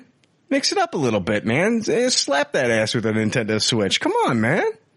I don't know. I just don't like it. Makes me feel weird. Oh my God, you're so guarded and protective when it comes to your fucking MCU viewing. Dude, you need to be a fucking wild stallion. Stephanie knows all about that. You need to be uninhibited when it comes to your MCU film watching, Jake. All right? You need to get a little crazy with it. You know what I mean, buddy? It's one of those Star Wars things. Like, yes, Captain Marvel took place before Iron Man 1. And then Rogue One, right? Yeah. But I don't know. It just feels like those movies aren't as impactful without already knowing what happened after them. But we already know. So I think like watching it this way could be a different experience. I think it could be a different experience to watch it this way. Knowing that like watching Captain America: The First Avenger, which takes place in the 40s, and then going into like the 90s, and like knowing that this happens in this, this is the actual MCU timeline. I'm watching it in the MCU timeline. And knowing like this is actually what's happening. And then jumping into Iron Man, knowing that we already have seen kind of like what happened in the 90s with Nick Fury, and Nick Fury shows up at the end of that movie. I think it's a completely different way to watch it, and it might, I'm not saying because I haven't watched it that way, I'm saying it just might bring a different appreciation and a different level to watching those movies. You know what I mean? Like with Nick Fury showing up at the end of Iron Man, but you've already seen an entire movie now with Nick Fury in the time, watching it in this MCU timeline version on Disney Plus. You're not like, who is this guy? It is kind of weird to have Captain America first. I get it that it takes place the furthest back, but by the end of the movie, you're like, yeah, that's just the end of the movie. That's just the end of the movie. You know, that's just it's not post credits though. Like even that movie itself kind of proves like I don't know. But it's called Captain America: The First Avenger, so it's kind of like it feels like an origin starting point. Well, I kind of see what Jake's saying, because at the end of Captain America, it goes to present day. Yeah, okay. It goes to present day, but I still I feel like in the timeline, like even at the end of Captain Marvel, they catch you up with what the fuck Nick Fury's doing, correct? Or no, that's in another post-credit scene for another movie. Yeah, I'm wrong. But you kind of can't count the post-credits because they really bounce all over the place. They timeline do. Order. Mm-hmm. I knew a lot of people who had never seen any Marvel movies who watched them in chronological order before Endgame came out because they wanted to be in the know before they saw Endgame. I've never watched them that way, but I've been wanting to because I'm hoping it'll give me more of an appreciation for the Marvel movies that I don't like. And there's a few that I'm not a big fan of, and so I'm wondering if watching them this way will give me a better appreciation for some of the ones that are at the bottom of my list. So I want to watch it this way. I think I think it's just going to be like a new experience, a new way to kind of like watch these movies. Maybe I don't know, maybe like your viewing of it will be different. Like I don't know. I remember watching, I don't know how to even like, I guess it's not even comparable. Have you guys watched the Rogue cut of X-Men Days of Future Past? I have. Yes. Yeah, it's just a different way to kind of like appreciate that movie. I love that movie, the theatrical version, but I love the Rogue cut as well. It's just they're both good. Yeah. And I mean, this is a collective and you're just watching it in chronological timeline order, but I think it might be a different way to, and it may not work. Jake, I might get like 3 films in and be like, no, this ain't working. I need to go back to the original theatrical release order. Hold me, Iron Man 1. yeah. I mean, another asterisk to this is you'll have to do a little bit of Googling to insert the 2 Spider-Man movies yourself. That's true. Yeah, you're absolutely right. Because Sony Sony owns those movies. They're not part of Disney Plus. I think those movies are available to watch probably on Netflix, I would imagine. They have a deal with Into the Spider-Verse. Yeah, it's not that they're not accessible, but it's figuring out where you put them, because they're definitely part of the key Marvel Cinematic Universe. Yeah. News from Dark Horizons, Benedict Cumberbatch will reprise his Marvel magical hero role of Doctor Strange for the upcoming third Spider-Man film, starring Tom Holland and being produced by Marvel Studios and Sony Pictures. Cumberbatch will effectively take over the mentor role that was previously occupied by Robert Downey Jr.'s Tony Stark and Samuel L. Jackson's Nick Fury in the two previous films. How this will work isn't clear. Spider-Man 3 is due to begin shooting in Atlanta in the next week or so, while Cumberbatch is about to begin shooting the Doctor Strange sequel, Doctor Strange in the Multiverse of Madness, in London. I'm going to get back to this article, but I'm hearing that he's going to film this before anything on Doctor Strange in the Multiverse of Madness. I read the same. Yeah, but Doctor Strange in the Multiverse of Madness comes out before Spider-Man 3, correct, Jake? Yes. Yeah. So, yeah. I mean, Benedict Cumberbatch doesn't age, so that's not going to be an issue. You're not like, what the fuck? I'm not worried about that. It's basically the same. Well, it's the same. Well, it's the same as when Brie Larson filmed all of her Endgame stuff before she even filmed Captain Marvel, the movie. Mm-hmm. Yeah, this probably won't be as jarring, though, because Benedict has really found that character where you kind of could feel how in Endgame it was the first time she was portraying it, just in the way she did, right? You guys kind of dig with me there, right? Yeah.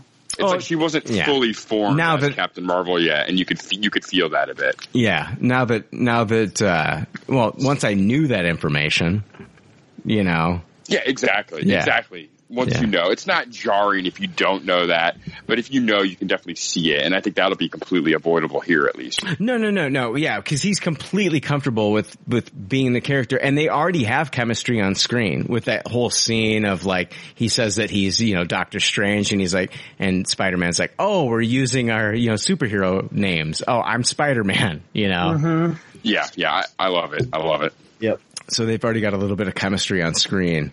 Due to the restrictions on travel and such, at present it's unclear when and where the UK-based Cumberbatch will shoot scenes for the Spider-Man sequel. He joins also cast Jamie Foxx, returning to a variation on the role of Electro he played in 2014's The Amazing Spider-Man 2, along with current film returnees Zendaya, Marissa Tomei, Tony Revolori, and Jacob Batalon. Did you see the pictures of weight loss from Jacob Batalon? That I did not see. I posted it on Facebook today. It's from Jacob Batalon's Instagram. He has lost so much weight, and I want to commend him on that. I think he's done it. He hasn't come out and said it, but I think it was like maybe he did. Like I think it was just like his own healthy personal journey, which I think is awesome. So good for him. But John Watts is helming the new film, which Sony has dated for December 17th, 2021. So we've got Benedict Cumberbatch coming into the Spider-Man 3 movie, and this raises a bunch of questions. Number one, I'm going to say, before I get to the questions, that this was actually rumored that Benedict Cumberbatch was going to be the mentor for Spider-Man Far From Home before we got confirmation that Samuel L. Jackson's Nick Fury was going to be the mentor in that film. It was originally rumored that Doctor Strange was going to be in Spider-Man 2 Far From Home. That is now happening here with this movie following in the Multiverse of Madness. It leads us to believe that something the multiverse is still a thing, and it's going to affect the Spider-Man universe as well. I mean, especially with the picture that Jamie Foxx posted that was instantly deleted off of Instagram. He posted a picture of the 3 different Spider-Men, and in the background you could see like his eyes as Electro, but it made us believe, like, could we be getting could they have multiple Spider-Men in this movie. Like, I'm not saying the entire movie. I'm not even saying Jamie Foxx as Electro is going to be in the entire movie. This could be like at the end of the movie thing where like Doctor Strange shows up and says, hey, look, everything's fucked up. Look at all these Spider-Men. look at all these Spider-Men. And then it's just Spider-Man running rampant throughout New York City. But I don't know what's going to fucking happen here. Like, and what's weird is that Jamie Foxx said, like, I'm coming back. I'm going to be playing Electro. I'm paraphrasing, but I'm not going to be Blue in this one. So it's like, is he playing the same Electro? We had this conversation last week, and I mean, we just don't know until we get like more information about this. But I do firmly believe now, with Doctor Strange being included in this cast, that the multiverse is definitely affecting Spider-Man. I do think that there is a big chance that we could see Tobey Maguire and Andrew Garfield return to those respective roles. Mm-hmm. That we could see the multiverse. Yeah, I completely agree. Yeah. Would you want to see them return? I'm not against it at all. I think it could.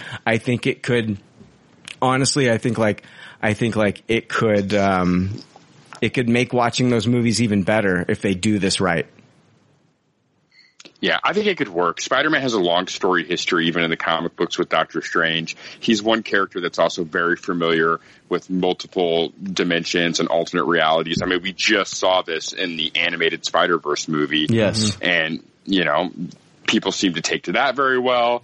I think maybe Marvel kind of saw what DC was doing with the Flash and all the Batman stuff too, and said, fuck, we can do that kind of thing. We've already got, now we can take advantage of putting Spider-Man movies out every 4 years. I think, I don't even think that it was a part of like what they saw that they were doing. Feige has this shit planned out for years, Jake. Yeah, I don't know. I'm still not so convinced that in the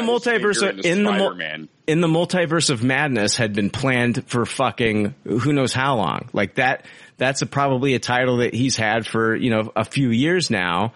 And Kevin Feige was the one who fucking took notes to Amy Pascal about Amazing Spider-Man 2 and said, this is what I think like he's always had his fucking finger on the pulse of like what's going on in Spider-Man, whether he was involved or not. Yeah, I could see that. I mean, I just kind of want to see what happens here. This could also be a way for them to connect their own Spider-Man character more closely with their dynamics, with their Sony universe at the end of the day. I mean, maybe that's the trick that's going on here as well, like to line up Tom Holland Spider-Man with Tom Hardy Venom and Jared Leto Morbius and those characters. Oh, that's definitely happening. But like, could they, I don't know, like, are they going to keep Miles Morales completely separate to the animated universe, or are they going to bring Miles Morales into live action now too? I would love that. I think they kind of have to at that point. I think it's kind of a look bad if they don't. Mm-hmm. So, and I don't know, I'm interested in the Electro thing. Like, it's all these different alternate realities. So everyone knows everyone disliked the Blue shit, so it's easy to just grab a Jamie Foxx Electro from another reality, and I'm pretty sure that's what will happen there too.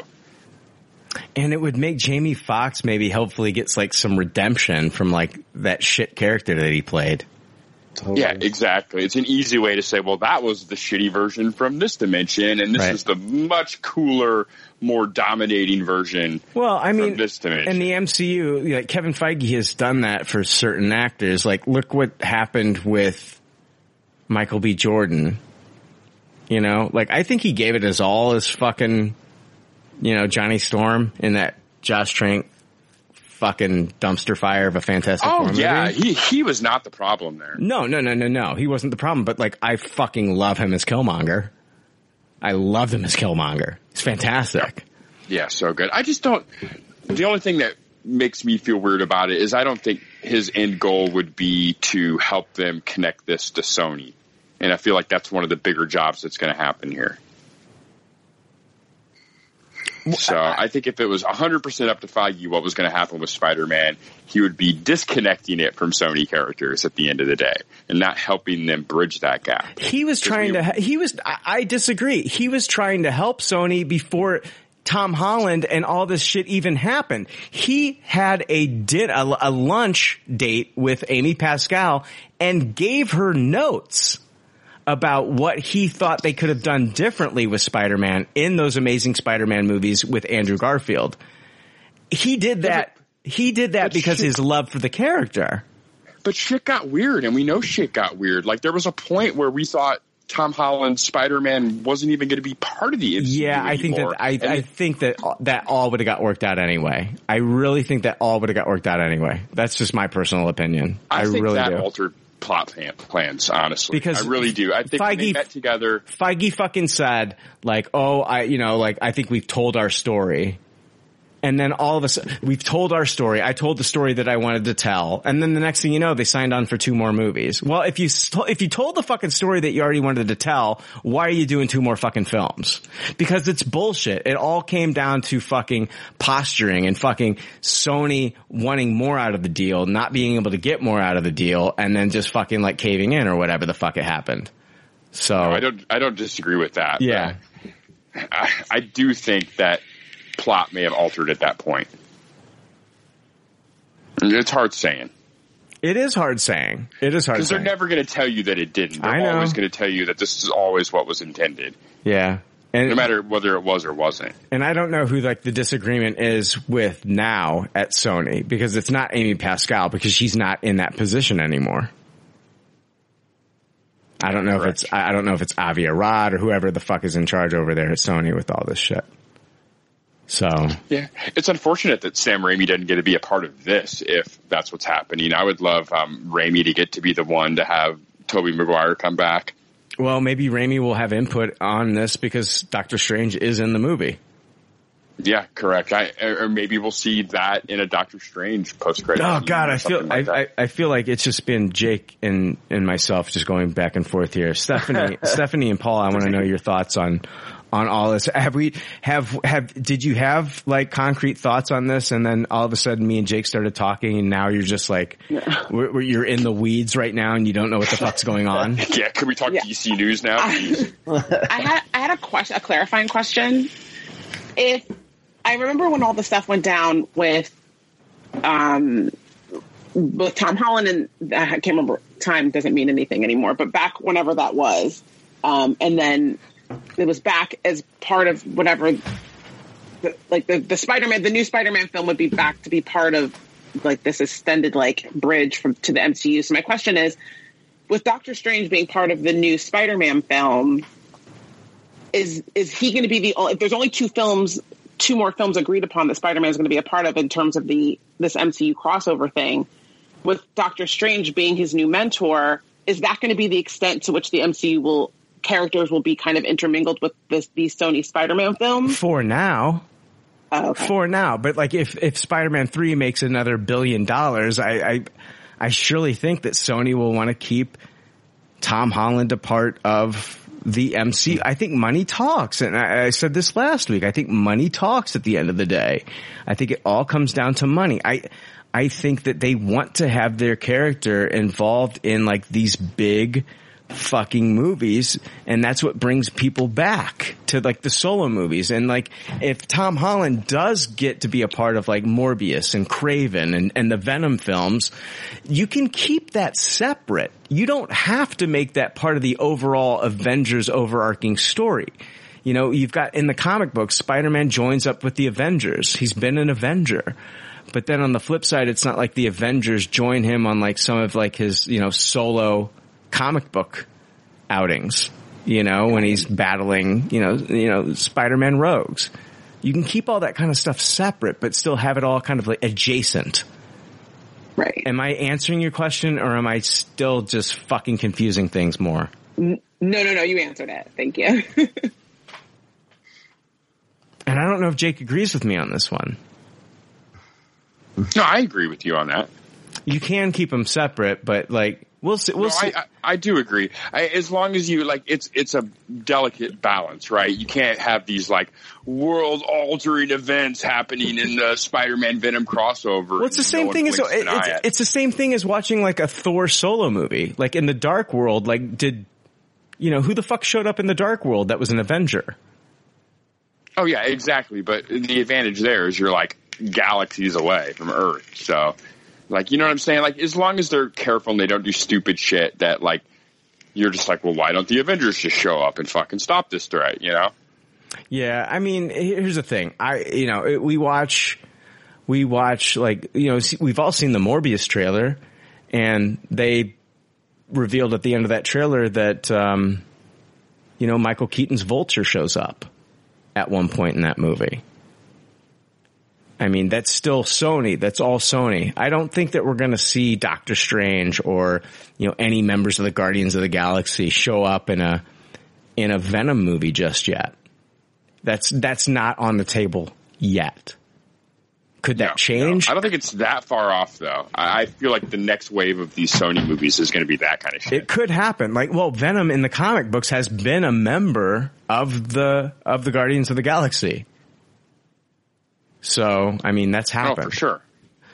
We'll see, man. It's confusing, man. I mean, and we're talking about two different studios, and it's a delicate balance. Who knows? Who knows what's going to happen? I think at the end of the day, though, I'm just saying money talks.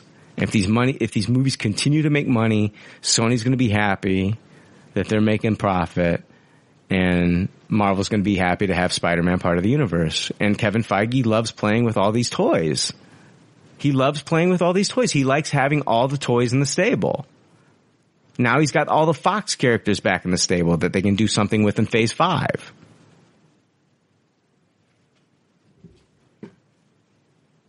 We'll see. I don't know. I was shutting up because I thought maybe Paul would say something. No. Everything you guys have said is how I feel. I do think the multiverse is going to play a lot bigger deal in this. Are we in Phase 4 right now? We're going. Right? Well, as soon as Black Widow starts, we've started Phase 4.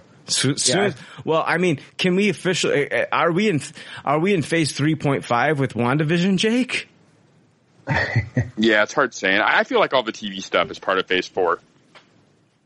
Yeah, I would agree with that. But yeah, I think the multiverse is going to play a huger part of Phase 4 throughout a lot of the Marvel movies coming out. And I mean, I would like to see Tom Holland kind of go at it alone now, you know, without a mentor, but I get that you kind of want to have a Marvel character in the movie with him. So I love their chemistry on Infinity War. So yeah, it fucking makes sense. We don't know how big of a role that, you know, Cumberbatch is going to play either. I don't know how big it's going to be. How many days of shooting is he going to have? You know, we just don't know. Yeah. Doctor Strange is part of some really iconic moments in the comic books history involving Spider-Man. I mean, he's the guy that when Spider-Man got unmasked in Civil War, made it so the entire world forgot who Peter Parker was and all kinds of stuff. Him and Iron Man were also heavily involved in the storyline involving Mephisto and Mary Jane. And then like with when he got unmasked, wasn't there a deal that he worked out with Madam Web as well? Yeah, Madam Web. I think that ended up like, long story short, I think she was kind of a patsy. And that the final reveal was that it was Doctor Strange and like Iron Man pulling the strings there. I guess I didn't read that fucking far. I thought it was always Madam Web. You're right. You're probably right. So. Yeah, so I mean, I think it's a really cool character, and in many ways more fitting in the Spider-Man universe than Iron Man. Not that Iron Man didn't work within the context of the way the Tony Stark Peter Parker relationship was in the MCU. Yeah, I loved it. I loved that relationship. Oh, for sure, me too. Yeah, DC just on paper before it happened. Like I didn't see the final result being as good as what it ended up being. Right in conception. No, I get it. DC News, I'll play the fucking bumper. I never do. Last night, Batman destroyed my vagina. And now the leftovers are going to destroy DC News. It's time for DC News, you fucking pieces of shit. I almost want to jump to Star Wars news and just say that from the time of this recording, we are 20 days away from the Mandalorian Season 2 premiere. Jesus Christ. Yeah. Yeah, it's super exciting. I can't fucking wait. I hope they do the same thing that they did last year where we kind of get 2 episodes the first week because, man, I really want it. Stephanie, did you watch The Mandalorian? No. What the fuck are you doing with yourself? Watch, you got time. I still have to finish Star Wars. You don't have to finish Star Wars. My sister, I don't think my sister's ever watched a Star Wars movie, but my sister loves The Mandalorian. It's crazy. I don't think my sister's ever watched a Star Wars movie. I don't think she's ever, but she loves it. She loves The Mandalorian. It's a completely different There's kind a lot thing. of people like that. Yeah. Well, if I don't have to watch the Star Wars movies because I haven't finished them yet, then I'll watch The Mandalorian without it if I can, because these movies are hard to get through. I am giving you permission. Sounds good.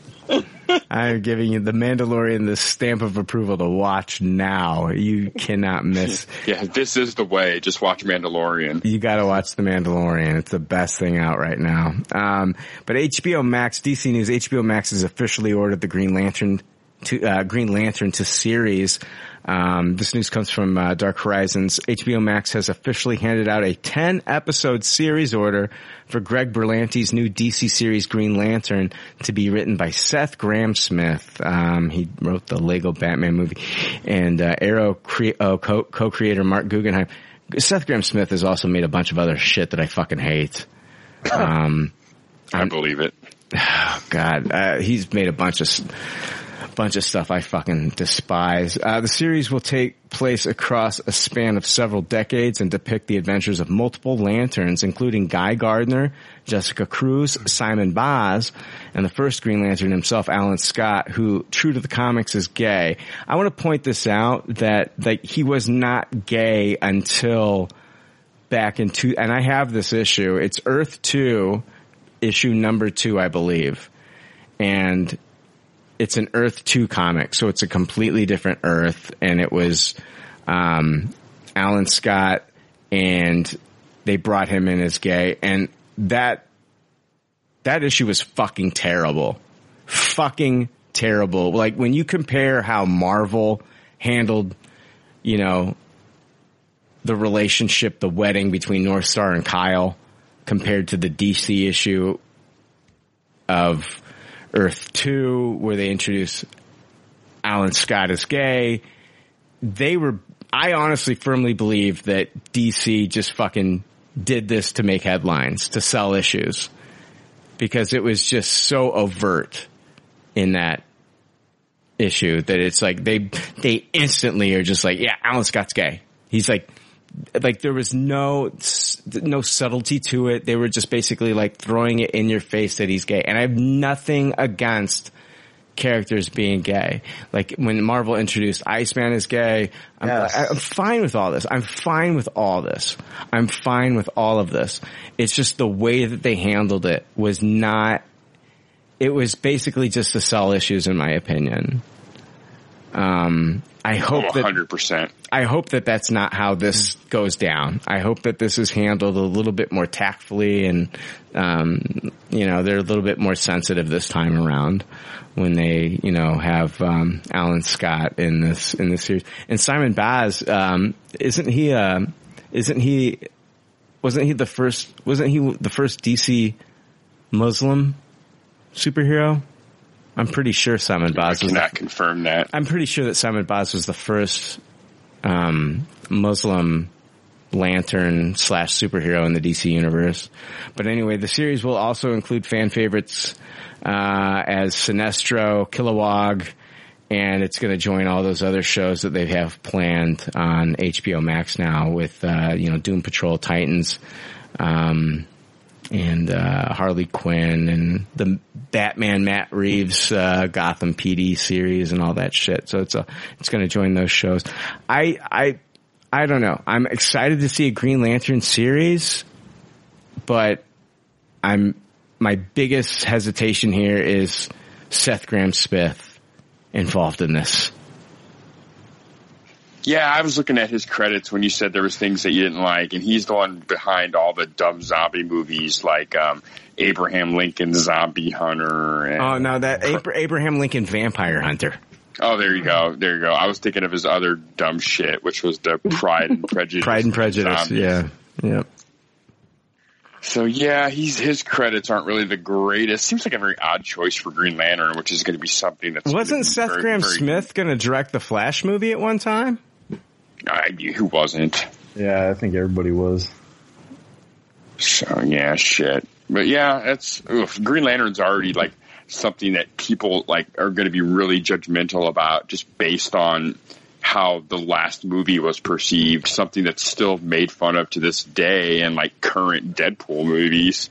So this show has a lot to prove. So I think they really have to come out, all pistons firing for this to be a big hit. At least it's not like a CW show where we're going to get 23 episodes. It's a 10 episode series order.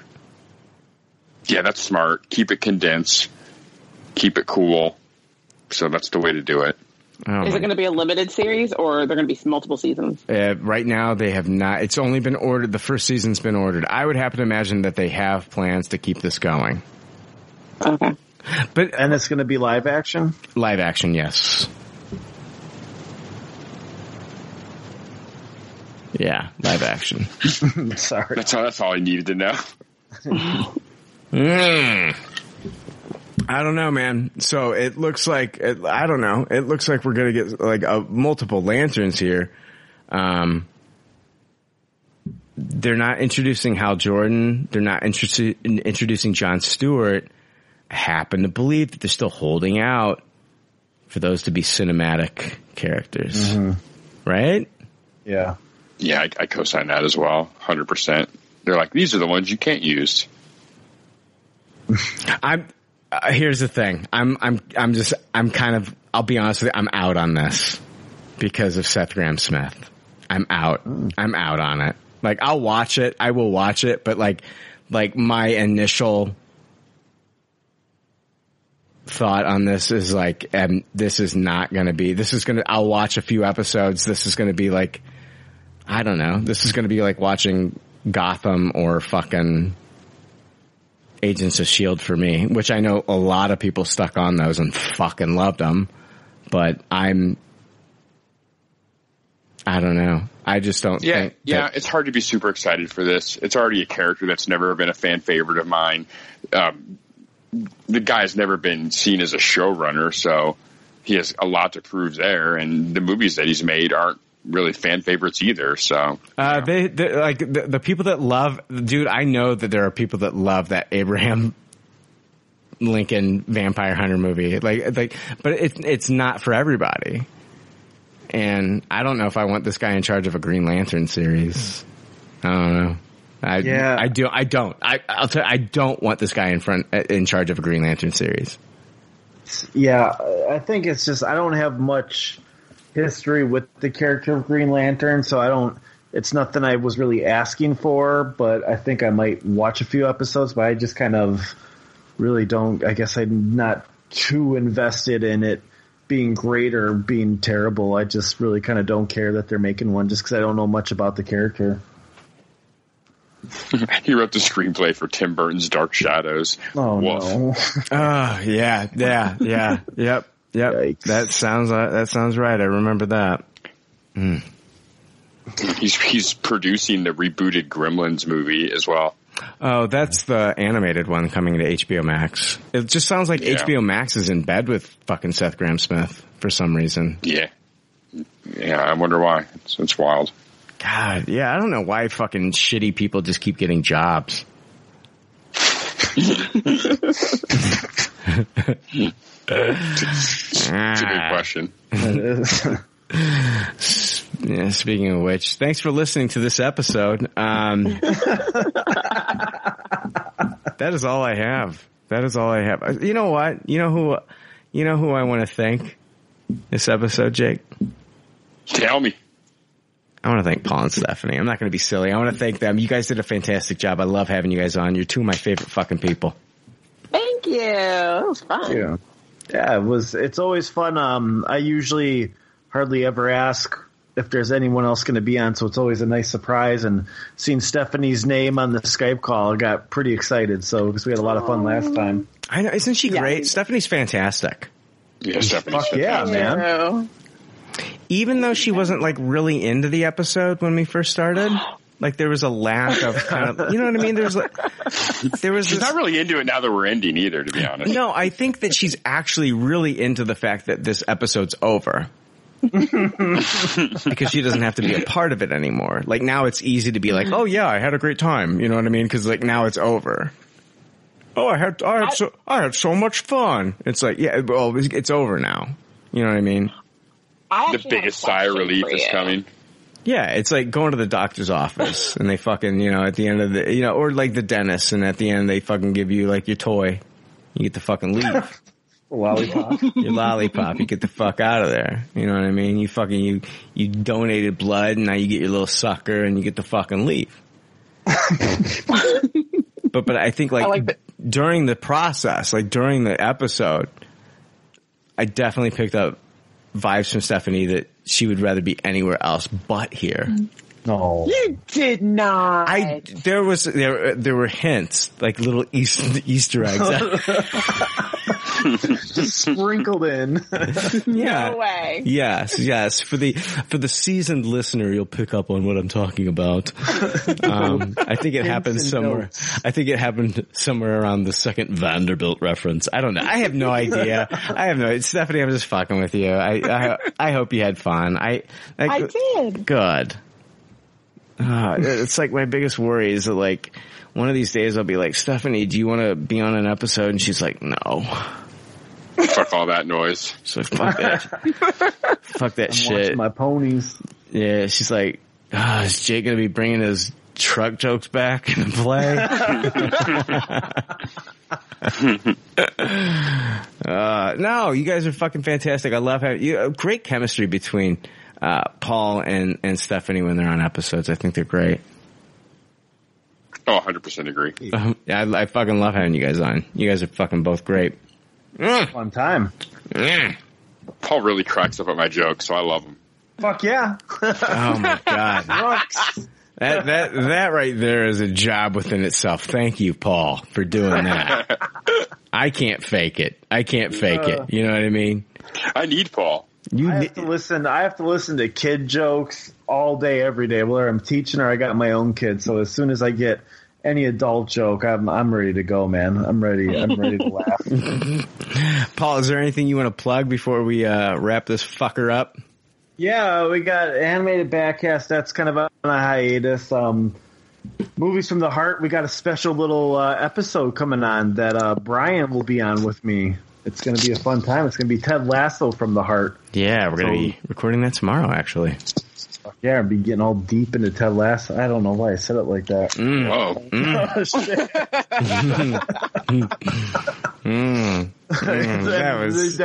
And Brian's making the Pete Sampras fucking tennis noise. Oh, man.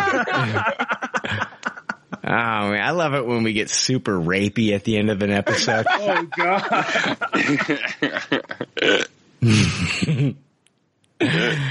Nothing brings a smile more to my face than saying things that would terrify somebody against their will. That's just fun. That's good times. That's what the end of podcasts are for. Exactly. That's what an end of a podcast is for. Makes sense. The last time I was on, we talked about Mike Raper, so...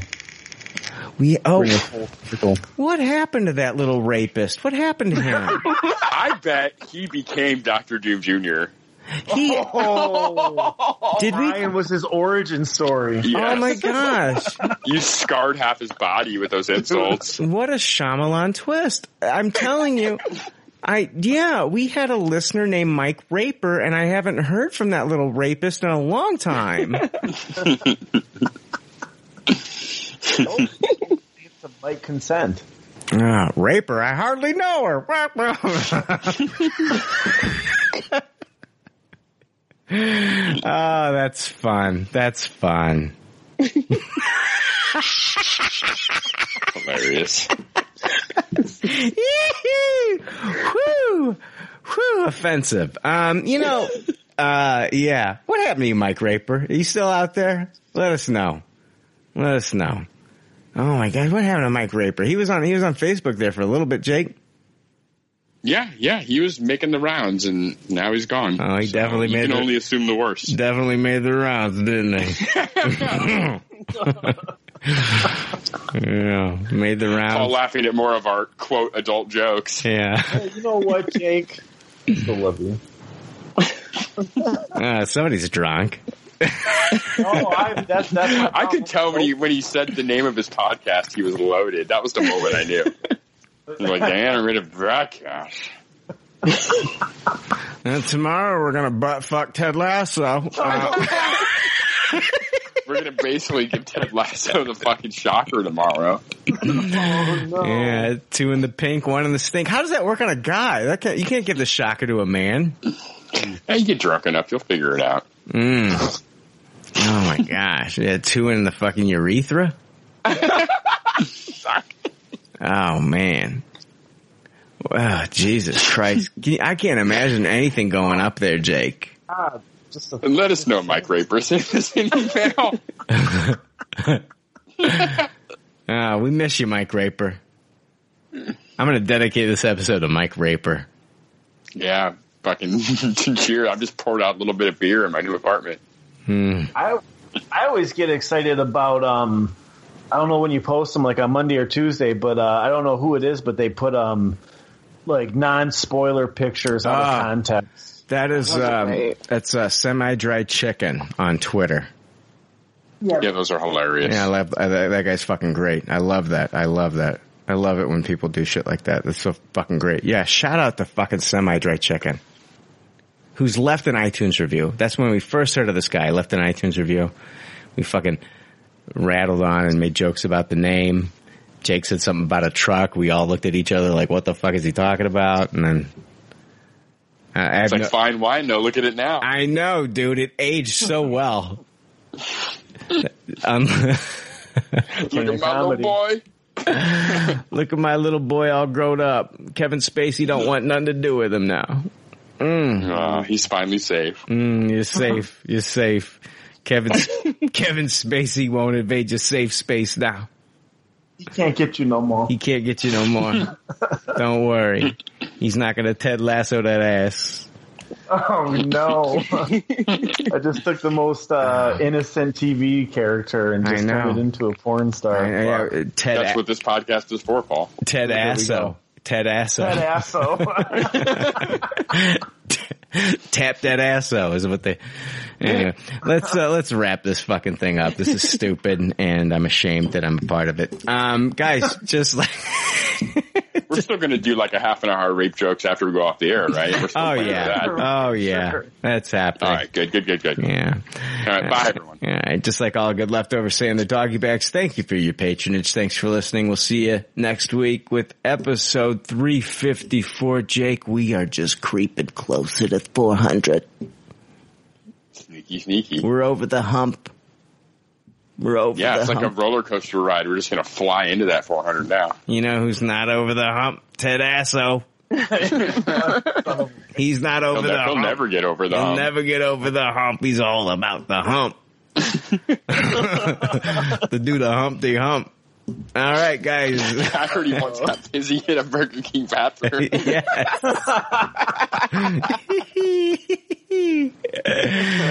See ya. Later. Thanks for listening to Pop Culture Leftovers. Congratulations. I don't know how you did it. I couldn't do it. You people need a t-shirt saying, I just listened to 2 hours of nonsensical crap. Anyway, if you'd like to reach the Pop Culture Leftovers cast, you can email them at comments@popcultureleftovers.com. You can also follow them on Twitter at PC Leftovers or like their Facebook page. They'd love to hear from you. They're all pretty sad and lonely. One of them is homeless, but I didn't say that. There's already like 7 million podcasts talking about pop culture and all that. Makes us happy like shooting at a womp rat, but it's all been done before. We don't want to be a copycat. We're the leftovers picking up the scraps dropped by the cool kids. It's a trap. Gonna toss it, gonna taste it, do we love it? Hey, let's face it, can't erase it, let's embrace the Tupperware party. Subculture spill over like a vulture, carry over, counterculture, pushovers, pop culture, leftovers. And we're the uncool kids, what's to say has already been said, leftovers. Pretty sure that the only talent is the band that's singing this, pop culture leftovers. Podcasts that are original and good have already been done before. So we should separate the wheat from the chaff, and we're the chaff, the crap, even though we're the shit. Woo! We're the leftovers picking up the scraps, dropped by the cool kids. It's a trap. Good and toss it, good and taste it. Do we love it? Hey, let's face it, can't erase it. Let's embrace the Tupperware party. Subculture spill over like a vulture, carry over counterculture, pushover, pop culture, leftover. And we're the uncool kids. What's to say has already been said. Leftover. Pretty sure that the only talent is the band that's singing this. Pop culture leftovers. Pop culture leftovers. Good and toss it, good and taste it. Do we love it? Hey, let's face it, can't erase it. Let's embrace the Tupperware party. Subculture spill over like a vulture, carry over counterculture, pushover, pop culture leftover. And we're the uncool kids. What's to say has already been said. Leftover. Pretty sure that the only talent is the band that's singing this. Pop culture leftovers. Hey, welcome to the show. Blah, blah, blah. Hey, everybody, blah, blah, blah, yakety, yakety. Hello. It's me again. Hello, la di la la la la la la. You are quite the wordsmith, Paul. Hold on here.